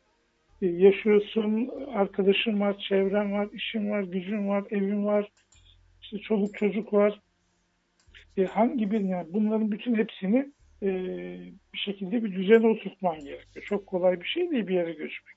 Artı korkuyorsun. Yani gittiğinde ne olacak? Tamam 3 ay 5 ay işte hava, deniz, güneş, dağ, bayır falan ama kardeşim hayat yaşayacaksın. Geçinmeye devam edeceksin. İşte biraz önce arkadaşların anlattığı gibi bazı mahrumiyetler var. Onları işte kimisi katlanıyor, kimisi katlanamıyor. Tabii senin bir internet sorunun oldu aylarca. Hatta en sonunda kablo parasını verip adam tutup yerden internet havadan mı çektirdin? Rahatlamıştım, ben onu hatırlıyorum. Bayağı 6-7 ay değil mi? Evet. Tabii canım, 6 ay internetimiz yoktu. Cep telefonundan idare ediyorduk işimizi gücümüzü. Yani inanılmaz bir şeydi. O tür şeylerle uğraştık işte. Ama hani bir süre sonra alışıyorsun. Yani ben Ayvalık'ta yaşıyorum. Ayvalık'ın Cunda Adası'nda. İstanbul'da o vardı, Ayvalık'ta bu yok gibi bir düşüncem yok. Burası Ayvalık, buranın şartları bu. Burayı sevmeye çalışıyorsun. Zaten severek, isteyerek geldiğimiz bir yerde. Tamam, o karşılaştırma insanı, evet ya, o karşılaştırmayı yapmak. Bak mesela ben şimdi bir eksiğimi düşündüm. Dedim bu yok, bu var. Hep onları düşünüyorsun. Evet, bu artık biz buradayız, geri dönmek yok mantığı değil mi? Yani, tabii. Yani onları düşünmeye başladığın zaman zaten kardeşim o zaman niye geldin? Yani gelmeseydin işte İstanbul'da böyle biraz daha hani işlerini yavaşlatıp daha işte mecburiyetlerini azaltıp falan daha sakin bir hayat yaşanabilirdi İstanbul'da da. Ama buraya geldiğin zaman buralarda hakikaten hayat bambaşka. Yani ben 2 yıl oldu İstanbul'a bir kere geldim. Ve hani mecburiyetimde olmasa gelmeyi düşünmüyorum aramızda. Çünkü öyle bir şey var ki ya yavaş araba kullanıyorsun. İşte kimse kimseye korna çalmıyor. Tabii yazın bu söylediklerim olmuyor. Yazın 34 bile kadar çoğalınca millet alt alta üst üste ortalık karışıyor. İnan yazın zaten çarşıya pazara bile inmiyorum ben. Artık o derecede oluyor. Ama onun dışında kışın şu anda sakin geziyoruz, tozuyoruz, işte vakit geçiriyoruz. İşimizi gücümüzü yapıyoruz. Başka bir takım uğraşlar edinebiliyoruz burada. Onlarla vakit geçiriyoruz. Hayat gayet güzel akıyor. Sen müstakil bir evde oturuyorsun. Bir ara tekneyi Evet. tam karşına bağlamayı düşündün. O olmadı galiba, değil mi? Olmadı. Çünkü tam o bizim evimiz Altınoluk'a bakıyor. Yani Edremit Körfezi'ne bakıyor. Yönümüz kuzeye dönük. Ve rüzgarı falan çok açık tamamen. Tabii orası çok müsait değil. Yani zaten rüzgar çıktığı zaman bir hafta ortalık karışıyor. Poyraz. Onun için burada tutamadık tekneyi. Daha sakin bir yerde yine Alarga'da duruyor tekne. Yani kaç günde bir gidiyoruz, bakıyoruz, kontrol ediyoruz falan. Şu anda öyle idare ediyoruz. Peki hocam, sende ne değişti? Yani senin mesela, sen de biraz evvel Mahir'le konuşmuştuk. Sen de hala az çok çalışıyorsun, ediyorsun. Hani Mahir gibi, ben gibi sıkı bir çalışma ortamın olmasa da, ama sen de bu ev ortamındaki hikaye, yani sen de bilgisayar başına otururken veyahut da işte atıyorum kendi odanda çıktığın zaman, işte şey için çalışma ortamına geçtiğin zaman ne yapıyorsun? Nasıl bir tavır alıyorsun? Bizim gibi böyle giyinip hani bir şey gibi pijamaya çıkmayıp da mı? O hikaye sende de var mı? Yani şöyle, tabii ki yani bir kere güne başlıyorsun. Ben İstanbul'da da yaklaşık 1-1,5 yıl zaten evdeydim, biliyorsun. Evet, o Kadıköy Köprüsü kapatmıştın. Evet. Zaten sabah kalktığın zaman yani işe gider gibi, hani kola kravatta olmasa da işte düzgün normal günlük kıyafetimizi giyip öyle hayata başlıyorduk. Burada da aynı şekilde. Hoş tabii burada biraz daha rahat. Yani o İstanbul'daki gibi değil. Biraz daha rahat giyiniyoruz, ediyoruz. Yani normalde de burada şeyimiz öyle. Ama normal günden nasıl başlıyorsak bile öyle başlıyoruz. Zaten bir gün önceden programlamış oluyorum ya da birkaç gün önceden işte bugün şunu yapacağım, filanca gün şunu yapacağım gibi. Öyle zaten sabahtan akşama kadar bir şeyimiz var. Bir meşguliyetimiz var yani. Bu arada şimdi forumda da yazılıyor. Hatta diyor ki Meltem Anay demiş ki, sevgili kuzen Meltem, radyo ve forum işlerinden başka bir şeye vakit kalıyor mu demiş. Bir de Özcan Korsan'ın teknesinin adı neydi demiş. Teknenin adı Ogimel. Açıklamasını da yaptı, ben biliyorum da. Tabii. Oğlumun adı Oğuzhan. Gelinimizin adı Melda. Ogi diyorlar arkadaşları oğluma. Ogi'nin Oğuzhan'ın Ogi'si, Melda'nın Meli. Ogimel teknenin adı. Torun olunca değiştireceğim mi tekne adını? Abi dur, şimdi öyle bir şeyimiz yok henüz. İş çıkarma diyorsun başıma. Evet, bir şeyimiz yok henüz. Olduğu zaman bakarız o kısmına. Meltem Korsan'ın sorusuna gelince hani evet, Gezgin Korsan'la ilgili de bir şeyler yapıyoruz. Onlar için de yine vakit ayırıyoruz ama zaten ben hani yalnız değilim. Burada koskocaman bir ekip var. Ben de içinden birisiyim. İşte sen varsın, Hakan İrim, Gülümser, diğer arkadaşlarımız var. Son zamanlarda Zübeyde katıldı. Diğer Aran, Betül, var. Hakan Gönüllü, İlker. Tabii bir sürü arkadaşımız var. Herkes çok çalışıyor. Belki ben çok daha az çalışıyorum onlardan. O anlamda da vakit bulabiliyorum. Bir de zaten bu işler gönül işi. Zaten severek, isteyerek yapıyoruz. Zaten o da olmasa uğraşılmaz yani. Bu hafta herhalde Meltem programı yapar artık. Bu arada Betül demiş ki yazın gelemiyoruz soruları, anladık demiş. Niye etikliyorsunuz beni demiş. İclal var, doğru. İclal de yazmış sen buralara gel diye. Ya şimdi bir dahaki programı, bir tane daha program yapmak kesin farz oldu burada. Aynı konuyla ilgili. Evet. Çok şey var yani, çok İstanbul'u terk etmiş, buralarda yaşayan, güneyde yaşayan çok insan var. Bence de belli bir aradan sonra ya da önümüzdeki hafta, bilemiyorum tabii, bir program daha bence olur. Vallahi gider. Olabilir. Özlem abi, hiç pişman oldun mu peki? İstanbul'dan gittim. Evet, İstanbul'dan gittiğine. Hiç olmadım. Olacağımı da zannetmiyorum. Ya burada hayatımda hiç yapmadığım şeyleri yapıyorum Hakan. Yani şimdi köpek gezdiriyorum. Ya beton. Betonu gezdiriyorum. Evet. Genellikle gece falan gezdiriyorum. Ben deniz kenarına yakın oturuyorum. 200 metre mesafede. Şimdi günü, kıyamet kopuyor. Yağmur, çamur, rüzgar bilmem ne. Yani karanlığın içinde bir de köpeğin sesiyle geziyoruz. Şimdi bu yapılabilecek bir şey değil. Yani bu çok enteresan bir tecrübe. Yani ister miydim İstanbul'dayken böyle bir şey var mıydı aklımda? Yok. Ama burada... Abi iyi de beton gibi bir köpekle geziyorsun. Yani hayvan bildiğin beton kocaman kangal, onunla gezmeyeceksin ne yapacaksın? Evet. İşte öyle şey yapıyoruz. Yani hoş deneyimler oluyor. İşte bahçemiz var. İstanbul'da ne bileyim bir tane saksıyla uğraşırken burada koca bahçe var. Uğraşayım dediğin zaman bayağı ciddi yorgunluk oluyor. Ne bileyim ya, o kadar çok fazla şey var ki uğraşacak iş çıkıyor. Yani uğraşacak, yani ilgi alanında geniş olunca uğraşacak bir sürü de şey çıkıyor. Dolayısıyla hiç pişman olmadım. Keşke daha önce gelsem miydi diye geçti bir iki aklımdan ama onu da çok fazla düşünmedim. Yani kısmet bu işler. Allah sağlık versin. İşte, zamanı o zamanmış. O zaman geldik. İnşallah sağlıklı da yaşamaya devam ederiz burada. İşte hatta sen karavanı bile satmaya niyetlendin değil mi? Bildiğim kadarıyla artık yavaş yavaş yeter ben burada oturuyorum.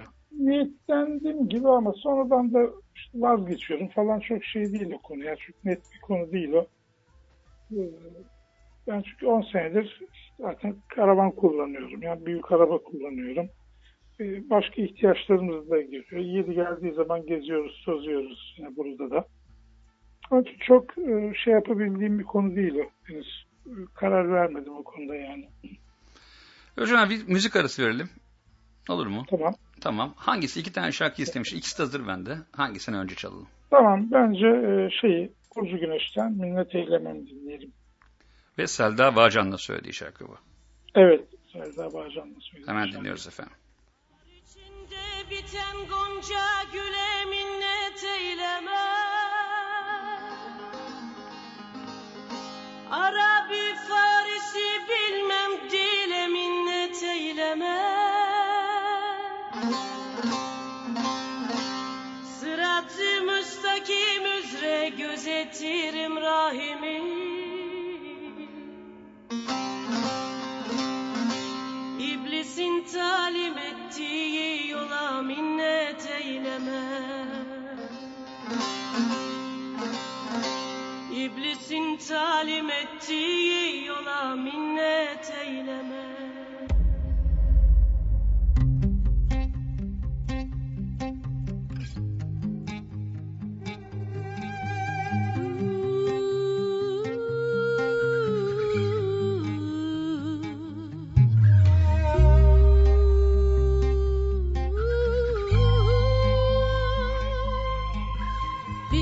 Acayip derde düştüm, herkes gider kârına.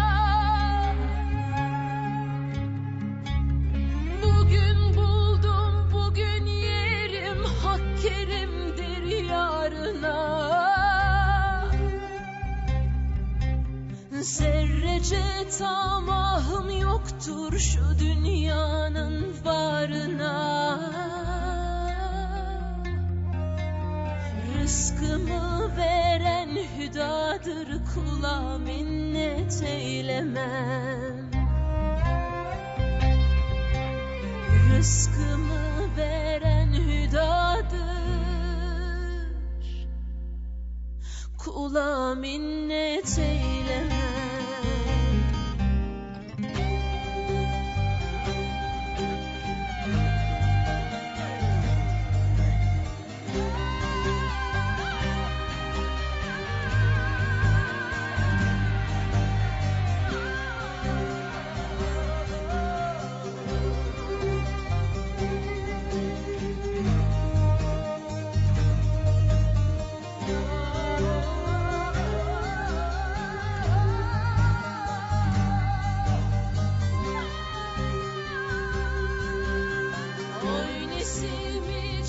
Nesimi ol ganimi maliken.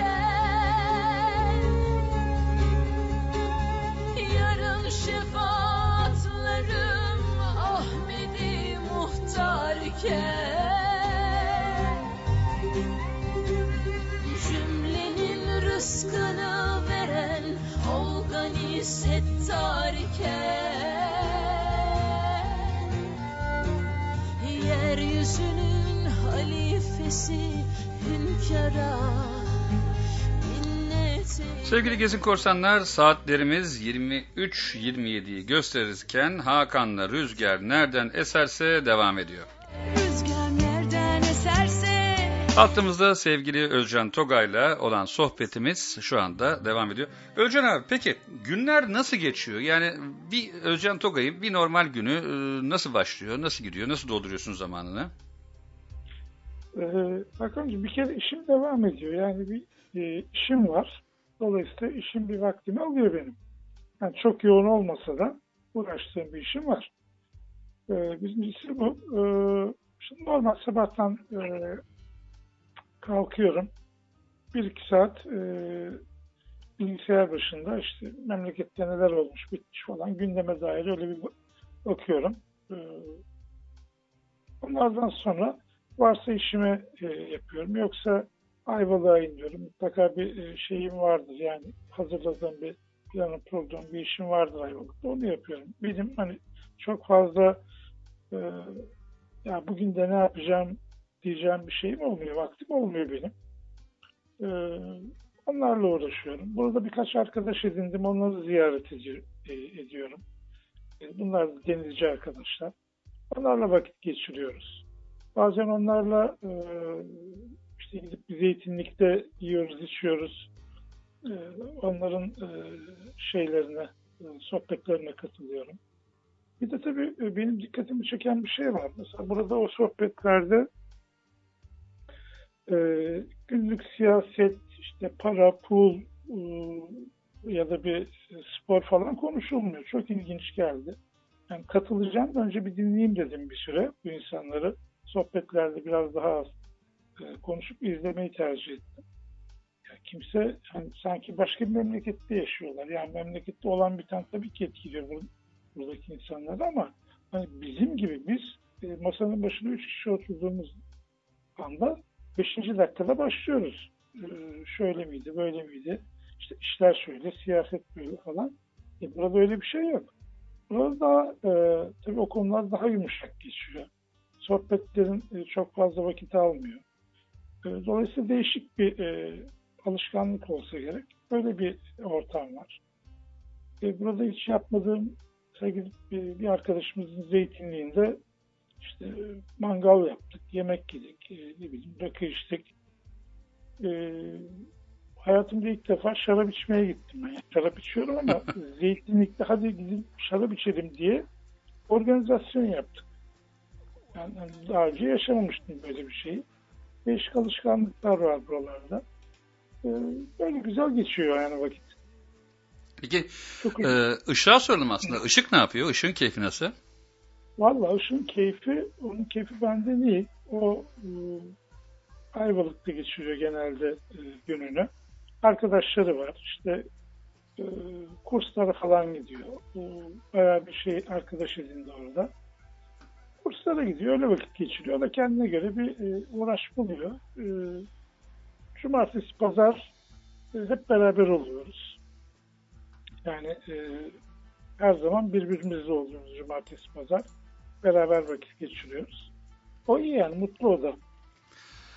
Abi peki senin zaman, evet abi.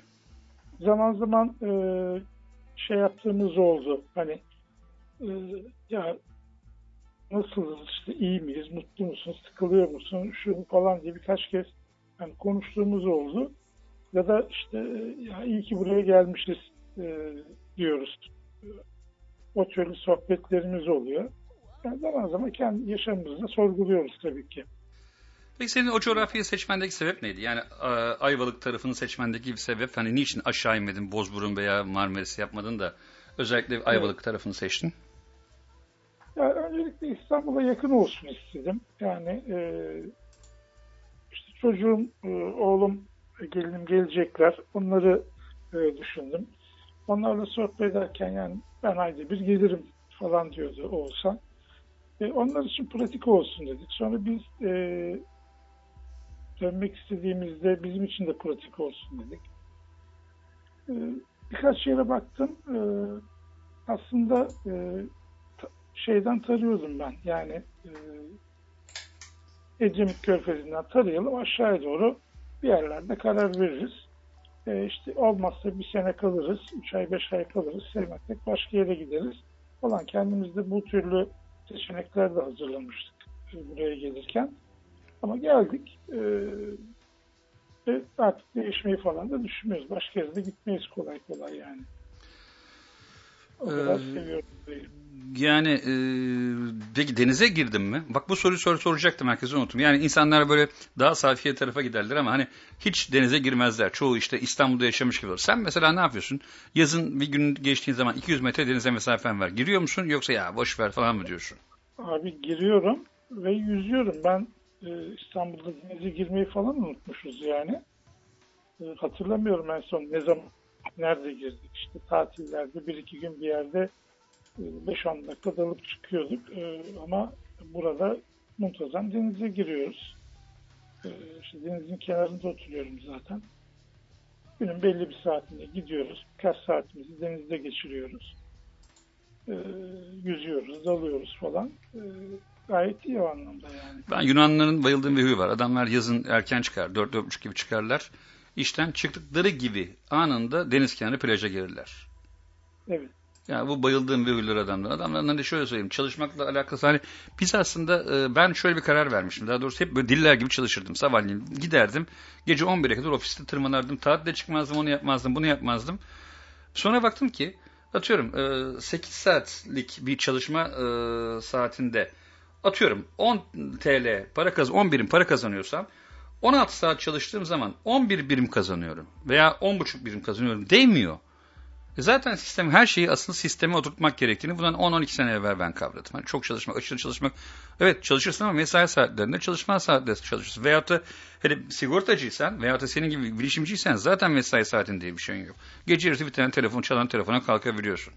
Veya plan projeni her şekilde yapabiliyorsun. Yani sonuçta ben de o karara varmıştım. Biraz daha tabii o zaman planlı programlı çalışma, sistem oturtmaya geliyorsun. Sistem oturttuğun zaman zaten her şey rahatlayıveriyor. Şeyi dikkate almıyoruz biz. Çalışmak diyoruz ama giden ömürden gidiyor. Yani işte 50'li yaşları geçtik. Ne zaman geldik, ne zaman geçtik bilmiyorum inan. Geçerken ne oldu? Hayata dair neler yaptık? Kazandık, ne kazandık? Yani bunu maddi anlamda söylemiyorum. Manevi anlamda. Yani yaşadık da ne oldu 50 sene? Yani biraz bunları sorguladığın zaman bir bakıyorsun işte bir keşmekeçin içinde yaşamışız, gece gündüz çalışmışız. Peki nereye gidecek, nereye varacak? Yani bizim mutlu olduğumuz şey işte sizlerle beraber İstanbul'da Bostancı'da oturup 3-5 saat vakit geçiriyorduk. Benim için İstanbul'da en iyi vakit geçirdiğim anlardan bir tanesi. Ama sadece 2-3 saat. Aynen öyle. Gün tekrar işimize gücümüze dönüyoruz. Ya da işte ne bileyim maddi şeylerin içerisinde bir şeyleri denkleştirmenin içerisinde işi ayakta tutmak için uğraşıyoruz falan filan. Yani o anlamda kendimiz için yaşayacak bir ortam yoktu maalesef. Burada ben sinemaya gittim ya. İnan bana. Yani evet geçenlerde sinemada izledin. Doğru aradığımda. Yani İstanbul'da inan bana en son hatırlamıyorum ben.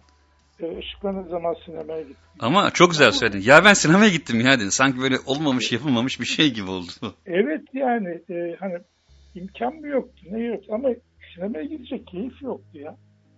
O kadar etkileniyoruz. Hani biraz önce de arkadaşlardan biri söyledi hani İstanbul'da fark edilmiyor. Ama şöyle biraz şeyden uzaklaşınca, olayın içinden uzaklaşınca ya biz ne yaşamışız diyorsun. İnan bana 2 sene bitti. İstanbul'a gelmedim. Gelmek de istemiyorum. Yani düşünmüyorum. Yani gideyim de işte 3 arkadaşımı göreyim, gezeyim, tozayım falan yok abi istemiyorum. Yani. O kadar ürkütüyor artık beni. İşte aynen fobi oluşmaya başlıyor bir şekilde. İşte evet tabii ki. Tabii ki. Senin anlatacağın bir şey var mı Özcan abi? Ya şöyle düşünmek lazım. Burada enteresan hikayeler var. Tabii şu anda anlatamayacağım başkalarına ait hikayeleri ama insanlar buralarda gelip yaşamak için yani İstanbul dışında daha doğrusu Ayvalık özelinde söylemiyorum bunu. çeşitli yollar, yöntemler bulmuşlar. Çünkü yani herkesin işi var, gücü var, çoluğu var, çocuğu var. Yaşamını bir türlü idame ettirmek zorunda. Çocuğun okutmak zorunda, onlara gelecek sağlamak zorunda. Herkesin aslında takıldığı, ettiği, durduğu yer burası. Ama kimileri öyle güzel çözümler bulmuşlar ki buna. Tabii biraz fedakarlık da gerektiriyor bu işler. Çok değişik hikayeler var. Bir de biz hani büyük ticaretler İstanbul'da olur falan gibi böyle bir şeyin içine düşünceye kapılmışız. O biraz kendini kandırmak diyorum artık buraları falan görünce. Buralarda da yani, enteresan işler yapmak ya da büyükçe işler yapmak ya hevesliyse birileri büyük iş yapmaya, bunlar için söylüyorum. Buralarda da imkan var. Ya burası da Türkiye'nin bir parçası. Okulu var, hastanesi var, osu var, busu var. Ne ararsan var. Tabii ki İstanbul gibi değil ama var. Bir de bu yerlere hani hep diyor sağlık için sağlık ihtiyacı için bir yerler olsun, imkanlar olsun. Kardeşim sağlık için her gün sağlığa mı ihtiyacımız var yani? Bir tane hastane var. Yakında birkaç tane özel hastane var. Ve bunlar normal şartlarda ihtiyacı görüyor. Bir de mesafeler çok yakınlaştığı için artık. Tabii abi burada ne olacak? 50 kilometre gitmek sorun değil ki burada. Yarım saatte gidiyorsun 50 kilometreyi. 50 kilometre gitmek İstanbul'da sorun. 50 kilometre İstanbul'da 50 kilometre gitmek bir hayat törpüsü. Yani o saatte Stuttgart'tan inen kalkan uçak iniyor ya. Tabii yani bırak 50 kilometre 5 kilometre gitmek bile mesele. Burada havaalanına biz 45-50 kilometredeyiz. Çocuklar geleceği zaman bazen uçakla geliyorlar. Ben evden 45 dakika önce falan çıkıyorum.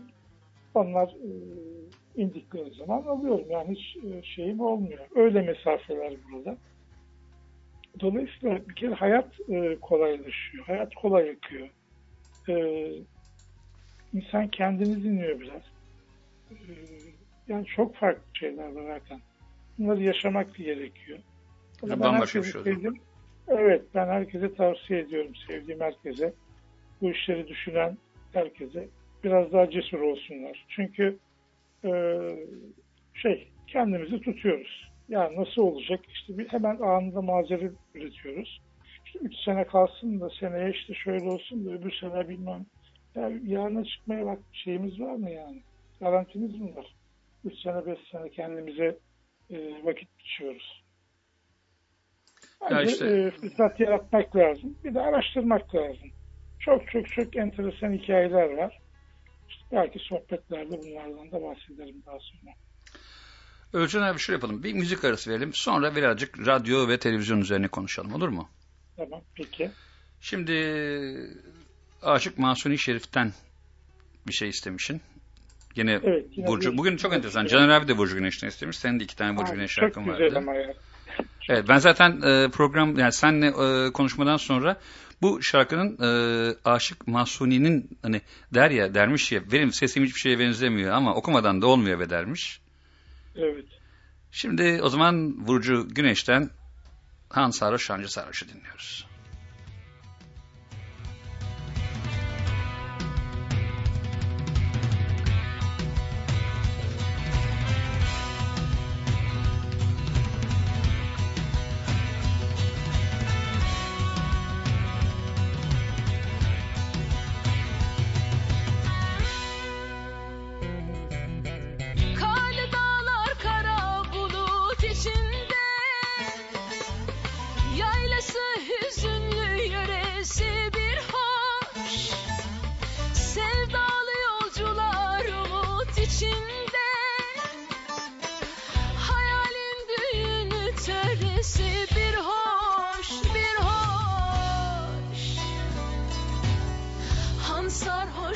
Sarhoş, yolda yabancı sarhoş. El çek tabip kalbimden. İçimdeki sancı sarhoş, içimdeki sancı sarhoş. Han sarhoş, hancı sarhoş. Yolda yabancı sarhoş. El çek tabip kalbimden. İçimdeki İçimdeki sancı sarhoş, içimdeki sancı sarhoş.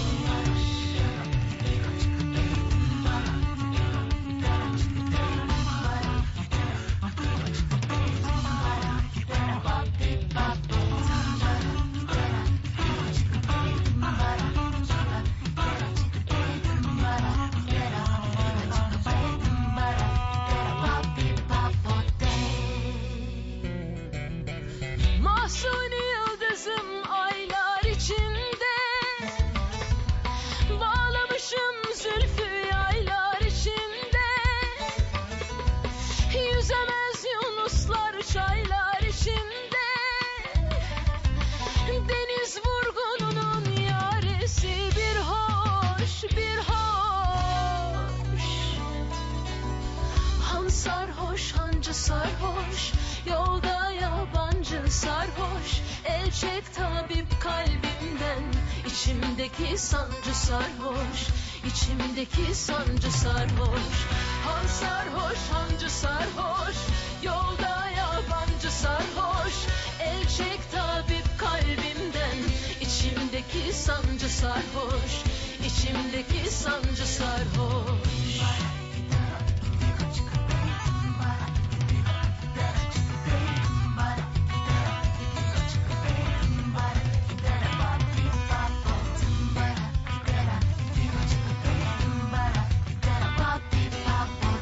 Han sarhoş, hancı sarhoş, yolda yabancı sarhoş. El çek tabip kalbimden, içimdeki sancı sarhoş. Saatlerimiz 23.44'ü gösteriyor. Radyo Gezgin Korsan'da Hakan'la Rüzgar nereden eserse devam ediyor. Sevgili Özcan Togay Korsan'ım şu anda hatta. Özcan abi şimdi gelelim radyo ve televizyon hikayesine. Radyoda yeni programlarımız var. Program saat değişiklikleri var. Meltem Korsan'ın yayın günü değişti bildiğim kadarıyla. Bunları senden dinleyelim mi? Pardon bu arada bir saniye ben telefonumu hattımı aldım. Şu anda Özcan Korsan'ı şimdi duyabiliyoruz evet. Evet. Öncelikle Cuma günü Cengo'nun programı vardı. Ancak hani işleri nedeniyle henüz başlayamamıştı bu sezon. Bir de Meltem Korsan'ın da biz başlangıç olarak Meltem Korsan'ın tercihi nedeniyle program süresini birazcık kısa tutalım diye düşünmüştük en azından bu sezon. Fakat öyle güzel programlar yapmaya başladı ki süreler yetmez oldu. Ve hani ikinci program olarak birazcık zorlamaya başladı. Vakit olarak yetmemeye başladı. Cuma günü alalım dedik. Hem 15 günlük periyotta. Cengo da memnun oldu bir değişikliğe. Şimdi Cuma günü 15 günde bir Cengo, 15 gün Meltem Korsan yapacak. 15 günde bir. Bu hafta Meltem Korsan'da başlıyor bu dönüşümlü program. Diğer taraftan Hakan Tiryaki'nin programı saat 21'deydi. Neden onu 21 yapıyorduk? Yani bilmiyorum ama öyle gidiyordu. Onu da 22'ye aldık artık bu haftadan itibaren. Bu da saat 22'de olacak. Bir de bugün başladı. Süleyman Korsan'ın başladığı kısa programı. Ben çok beğendim açıkçası. Çok ekonomik şeyleri falan programları pek takip etmiyorum. Pek ilgi alanım değil ama bugün dinledim. Bayağı hoşuma gitti. Bundan sonra da dinleyeceğim. Çok güzel program oldu. Bu sene bayağı iyiyiz radyo olarak. Yani her günümüz dolu ve program kaliteleri inanılmaz arttı. Daha önce de güzeldi ama yani şu anda gerçekten çok üst düzey programlar yapıyorsunuz. Yok şu anda mesela şu an yapılan program mesela benim yaptığım işte Hakan'ın yaptığı program minimum 2 kişili. Yani bir sunucu ve 2 kişili oluyor. Bir tanesi istekleri okuyor, bir tanesi Tom Meister'lık yapıyor, bir tanesi mikseri açıp kapatıyor, müziği seçiyor. Biz burada hepsini kendi kendimize yapıyoruz. Bir de mesela ben o kadar utanıyorum ki böyle biraz evvel mesela telefonun hattını vermeyi unutmuşum, sesi vermeyi unutmuşum. Böyle ezilip üzüyoruz ama aslında cidden büyük başarı ya. TRT'de desem burada 70 kişi falan çalışıyor bir tane programa baktığın zaman. Burada harbiden vallahi ya kesinlikle yani öyle. Evet kesinlikle öyle katılıyorum sana. Çok ciddi ekip işi bu yaptığınız programlar. Yani bir işin o tarafı, teknik tarafı hakikaten çok önemli. Ama diğer taraftan içerik olarak çok zengin programlar. Bizim programlarımızın hiçbirinde o hani günlük bir yerden bir yere giderken arabada açıp dinlediğimiz radyo programları var. Hani şey olsun diye, arabadaki sessizliği bozsun diye dinlediğimiz programlar var. İnanın hiçbir tanesi bizim programlarımızın yanına yaklaşamaz kalite olarak. Valla ben arabadayken genelde ne yapıyorum biliyor musun? Telefonu bağlıyorum ve açıyorum Radyo Gezi Korsanı'nın eski programlarını veya bazen denk geliyorum. Yani Radyo Gezi Korsanı açtığım zaman işte bizim bir saatimiz var ya, yayın saatlerimizi tekrarladığımız saatlerimiz var. Hatta onları da bir duyuralım, ne dersin abi? Saat kaç olduğunu, kaçta yayın tekrarları olduğunu. Şimdi aslında işlem şöyle yürüyor. Özcan abinin kurduğu sistem şöyle. Her program bittikten sonra Özcan abi bunları birincisi arşive yüklüyor. Arşive yüklediği gibi arşivden istediğiniz zaman seyrediyorsunuz. Arkasından bir de radyoyu yüklüyor. Mesela benim program bitti. Benim program radyo arşivine yükleniyor. Gün içerisinde 5 defa yayın tekrarı var. O 5 yayın tekrarında random olarak en son program. Mesela şimdi bu akşam Mutlu Ay'ın bir evvelki programını siliyorsun galiba değil mi? Yarın program olacak diye. Evet. Yarın Hakan Tiryaki'nin bir evvelki programını siliyorsun. Onu tekrar yüklüyorsun. Mesela bu akşam benim programım yüklenmiş olacak. Bugün saat mesela yayın tekrarları saat gece 2'de, 7'de, 11.30'da öğleden sonra 14.45'te ve 17.30'da yayın tekrarları oluyor radyoda. Evet. Bu yayın tekrarlarında da işte o günkü programlar herkes hakkaniyeti ve eşit şekilde, yani program yollandığı gün neredeyse hemen yükleniyor ki artık herkes, mesela eskiden Suat'ın birçok programı mesela Suat unutmuştu yollamayı o zamanlar. Yok. Evet. Aslında ne kadar güzel programlar oldu. Hakan çok güzel tabii. Evet, Tiryaki mesela şaşmıyor, Betül şaşmıyor. Artık şu ana kadar bu sezon yaptığımız, pardon geçen sezonun yarısından sonra mı, yoksa geçen sezon komple kayıp yok değil mi hiç? Tabii hiç kayıp yok. Yani bir iki istisna dışında, o da hani teknik sebeplerle falan olan bir iki istisna dışında kaybımız neredeyse yok gibi yani. Bir tek kayıp işte, o da Hakan'ın şeyde yaptığı, Dünya Mangal Günü'nde yaptığı programda cep telefonundaki kayıt hikayesinden kaynaklandı. Evet, çok üzüldüm ona. Çok hakikaten yazık oldu o program. Çok üzüldüm o programa, çünkü ben yoldaydım, dinleyememiştim. O gün de işte hani şey yoktu, şeyli arabada değildim. Hani Bluetooth bağlanabilecek arabada değildim. Kabloyu da yanıma almamışım. Dinleyemedim. Evet. Çok üzüldüm çünkü ben programları kaçırdığım zaman da girip dinliyorum hepsini. Cidden dediğin gibi çok güzel programlar oluyor. Yani sen Meltem'in programı bildiğin bilimsel ya, yani bildiğin belgesel. Evet çok güzel. Hakikaten zaman zaman programlar öncesi konuşuyoruz. Meltem Korsan'la da işte hani görsel vesaire hazırlarken ya da kendisinde bir şey paylaşmak istiyor benimle. Zaman zaman programları konuşuyoruz. Hakikaten çok özel ve neredeyse 10 gün çalışıyor bir program için. Aynen öyle. 10 gün çalışıyor. Yayın günü akşam saat 20-20.30'da yayın var. Saat 17.30'da programı yok. Yok artık göndermeyecek, öyle ona karar verdim. Şakası tabii. Ama çok gerçekten çok özene bezene hazırlanmış programlar. Hepinizin öyle. Bir de şöyle bir şey var. Biz aslında, bizim programlarımız 22'de başlıyor. 22'de normalde televizyonun en can alıcı saati. Evet, dizi saati, ıvır zıvır saati. Evet, yani insanlar onlardan fedakarlık edip radyoyu dinliyorlar. Bize öyle şey yapmak lazım, değerlendirmek lazım. Burada hani sizlerin ne kadar güzel program yaptığınızı, insanların işte televizyonu vesaireyi, daha doğrusu sizi televizyonu vesaireyi tercih etmesiyle görünüyor. Ben o anlamda tebrik ediyorum sizi, hepinizi. Çok güzel şey yapıyorsunuz. Ben de bu işin bir parçası olmuşum. Ben de medya patron olarak. Valla patron tabii şey, maddi bir şey yok bu patronluğun. Patron da değilim ayrıca. Daha ziyade zaman zaman ızgat gibi hissediyorum kendimi koşturmaktan. Bir televizyondan bahsedelim biraz da istersen Hakan. Bu arada Meltem şey yazmış, ne derler adına, istikrarlı olmakta fayda var yazmış. Veli abi gelmiş, Veli abicim selamlar. Evet abi, televizyona gelelim birazcık. Televizyonun da hatta bu sene bir yılı dolmuş. Evet, televizyon birazcık geride kaldı maalesef. Yani radyo programlarını yapabiliyoruz ama televizyon programı yapabilmek çok daha farklı donanım, daha farklı imkanlar gerektiriyor. Dolayısıyla radyo yaptığımız gibi televizyon programı yapma imkanımız yok. Ama etkinliklerden ya da korsan arkadaşlarımızın kendi çektikleri videolardan vesaire programlar yapalım istiyorduk. Maalesef biraz geride kaldı. Özellikle bu sene, bu yaz, geçtiğimiz yaz yani ben bayağı bir şey toplarız diye düşünüyordum ama maalesef olmadı. Ama diğer taraftan da yavaş yavaş geliştiriyoruz. Yine bir radyo gibi bir program, yayın akışı vesairesi için bir yazılım üzerinde çalışıyoruz İlker'le. Bu çocuk da çok gayret gösteriyor.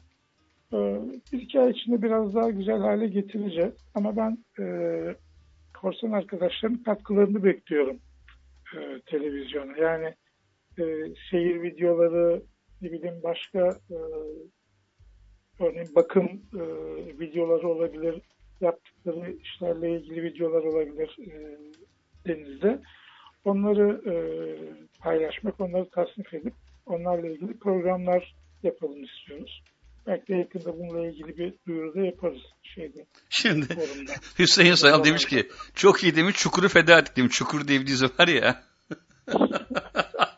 Ben de lafı çaktım ya. Çaktı lafı oturttu. Televizyon konusu, evet. Televizyondan ziyade aslında naklen yayın, belki de yarın bir gün YouTube'da da bir şey başlatılabilir mi, başlatılamaz mı? Onlara bakmak lazım. Hani zaten naklen oluyor. Sunumlarda falan naklen yayınımız oluyor. Aslında radyo yayınında bile naklen DJ, hani şey var ya, bir tane manyak bir DJ var ya şeyde, yurt dışında, adamcağızın adını unuttum.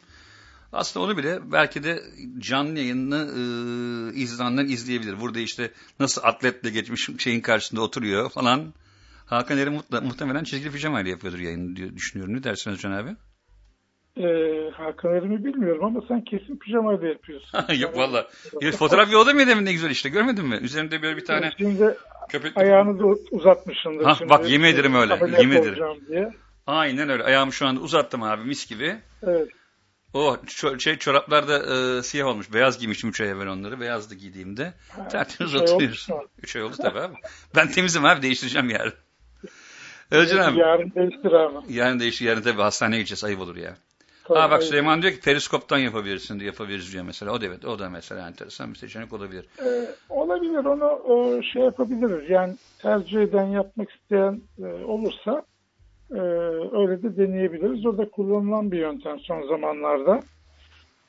Özellikle bu televizyonlarda program yapma imkanı bulamayan çeşitli programcılar, spikerler vesaireler bu türü tercih etmeye başladı. Bayağı da benim de takip ettiğim birkaç kişi var. Bu yöntem bayağı tutuldu. Biz de zaman zaman deneyebiliriz bunu. Aslında Hakan Erim var kameraman, bir de diğer ikinci kameraman da Veli Kaynar. Veli abi bütün Bursa'yı çekmiş. O da zaten yazmış şimdi.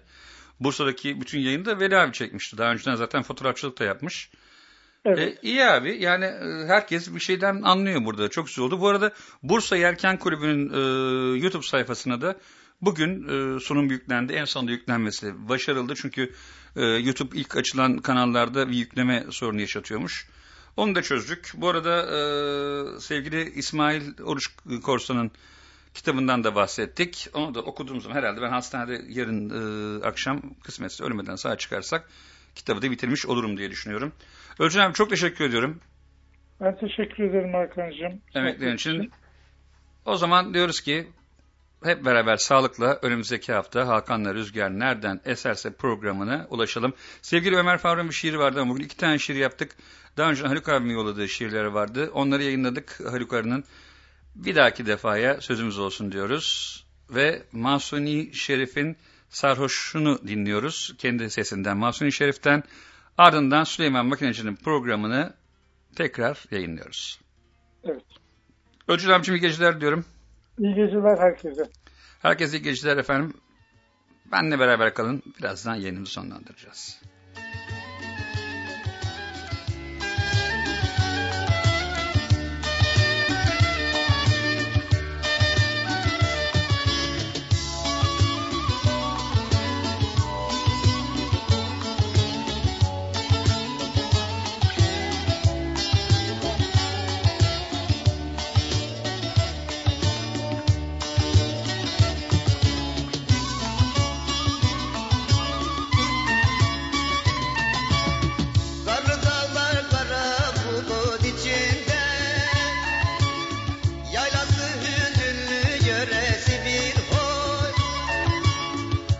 Bu arada bir şey söylemek istiyorum. Ben aslında eskiden böyle çok konuşmadan yayın yapardım ama sevgili Ali Yunan'dan dedik ya dedi konuk al dedi. Teşekkür ederim Ali'ye de bunun için. Gerçekten bana benim de gözümde yeni bir şey açtı. Bir çığır açtı. Ali'cim çok teşekkür ediyorum. Sarhoş, el çek tabip kalbimden. İçindeki sancı sarhoş, içindeki sancı sarhoş. Hayalin düğünü töresi bir hoş, bir hoş. Han sarhoş, hancı sarhoş, yolda yabancı sarhoş. El çek tabip kalbimden, içindeki sancı sarhoş, içindeki sancı sarhoş.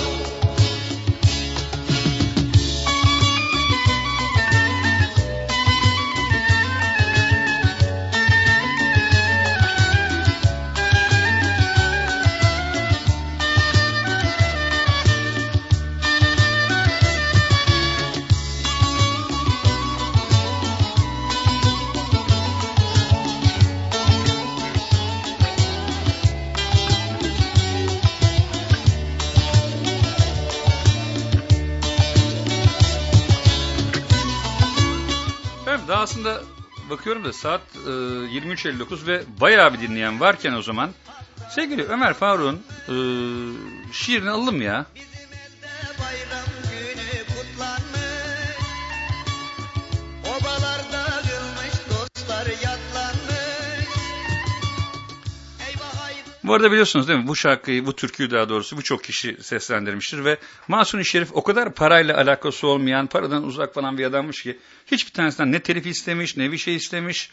Gariban yaşamış hayatını, hep sanatını yapmış. Bence çok önemli halk ozanlarından bir tanesidir diyorum. Şimdi sevgili Ömer Faruk Ertem'in İtiraf isimli şiirini dinliyoruz.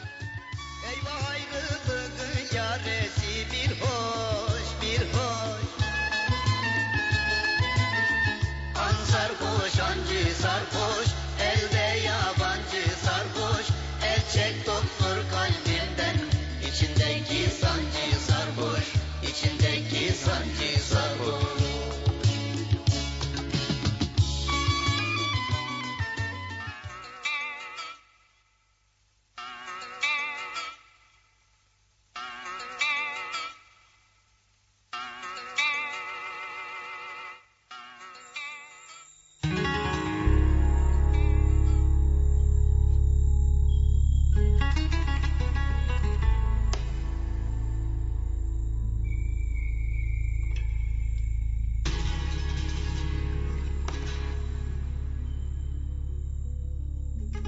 Radyo Gezgin Korsan. Gözlerimi açtım bugün de tüm benliğimle şükrederek. Bugün de nefes alıyorum kıymetini, değerini bilerek. Ama yetmiyor, hep bir yanım eksik. Bulutlar yorgan, yer döşek. Usulca ağlıyorum. İlk doğduğum yerde, denizlerde üstümü örterek. Sonra sırdaşlarıma bakıyorum. Çok çok uzaklara, göz kırpıyorum iki yıldızıma, yıldızlarıma gülerek. Biraz mahcup, biraz buğulu, az biraz gözlerim yaşlı. Sormak istiyorum ama cesaretim yok, çocuk gibiyim. Biraz kırılgan, biraz yorgun, yaşamaya hasret ve ürkek. Sonra sırtımı yaslıyorum, o sıcak ellerini tutarak güneşime. Biraz ağlamaklı, biraz üzgün, biraz az, biraz çok. Biliyorum ki ben oradayım, gözlerinde, yüreğinde. Biraz bulut, biraz rüzgar, biraz dalga. Yerim, yatağım, döşeğim hep denizlerde. Biraz hasret, biraz az, biraz çok. Ama hep her şeyimle, yolun sonunda biraz huzurlu, biraz sakin, biraz tebessümle. Dua ediyorum nefesime, sırdaşıma, güneşime, tüm gücümle haykırarak, bağırarak, ağlayarak ve kıskanarak. Doğdum geldim, dünyama doğdum gördüm. Bilerek, isteyerek inadına ölümü yendim. Ama insan, ama adam, ama aşık. Biraz ondan, biraz bundan, biraz şundan, biraz ben, ama hep sen.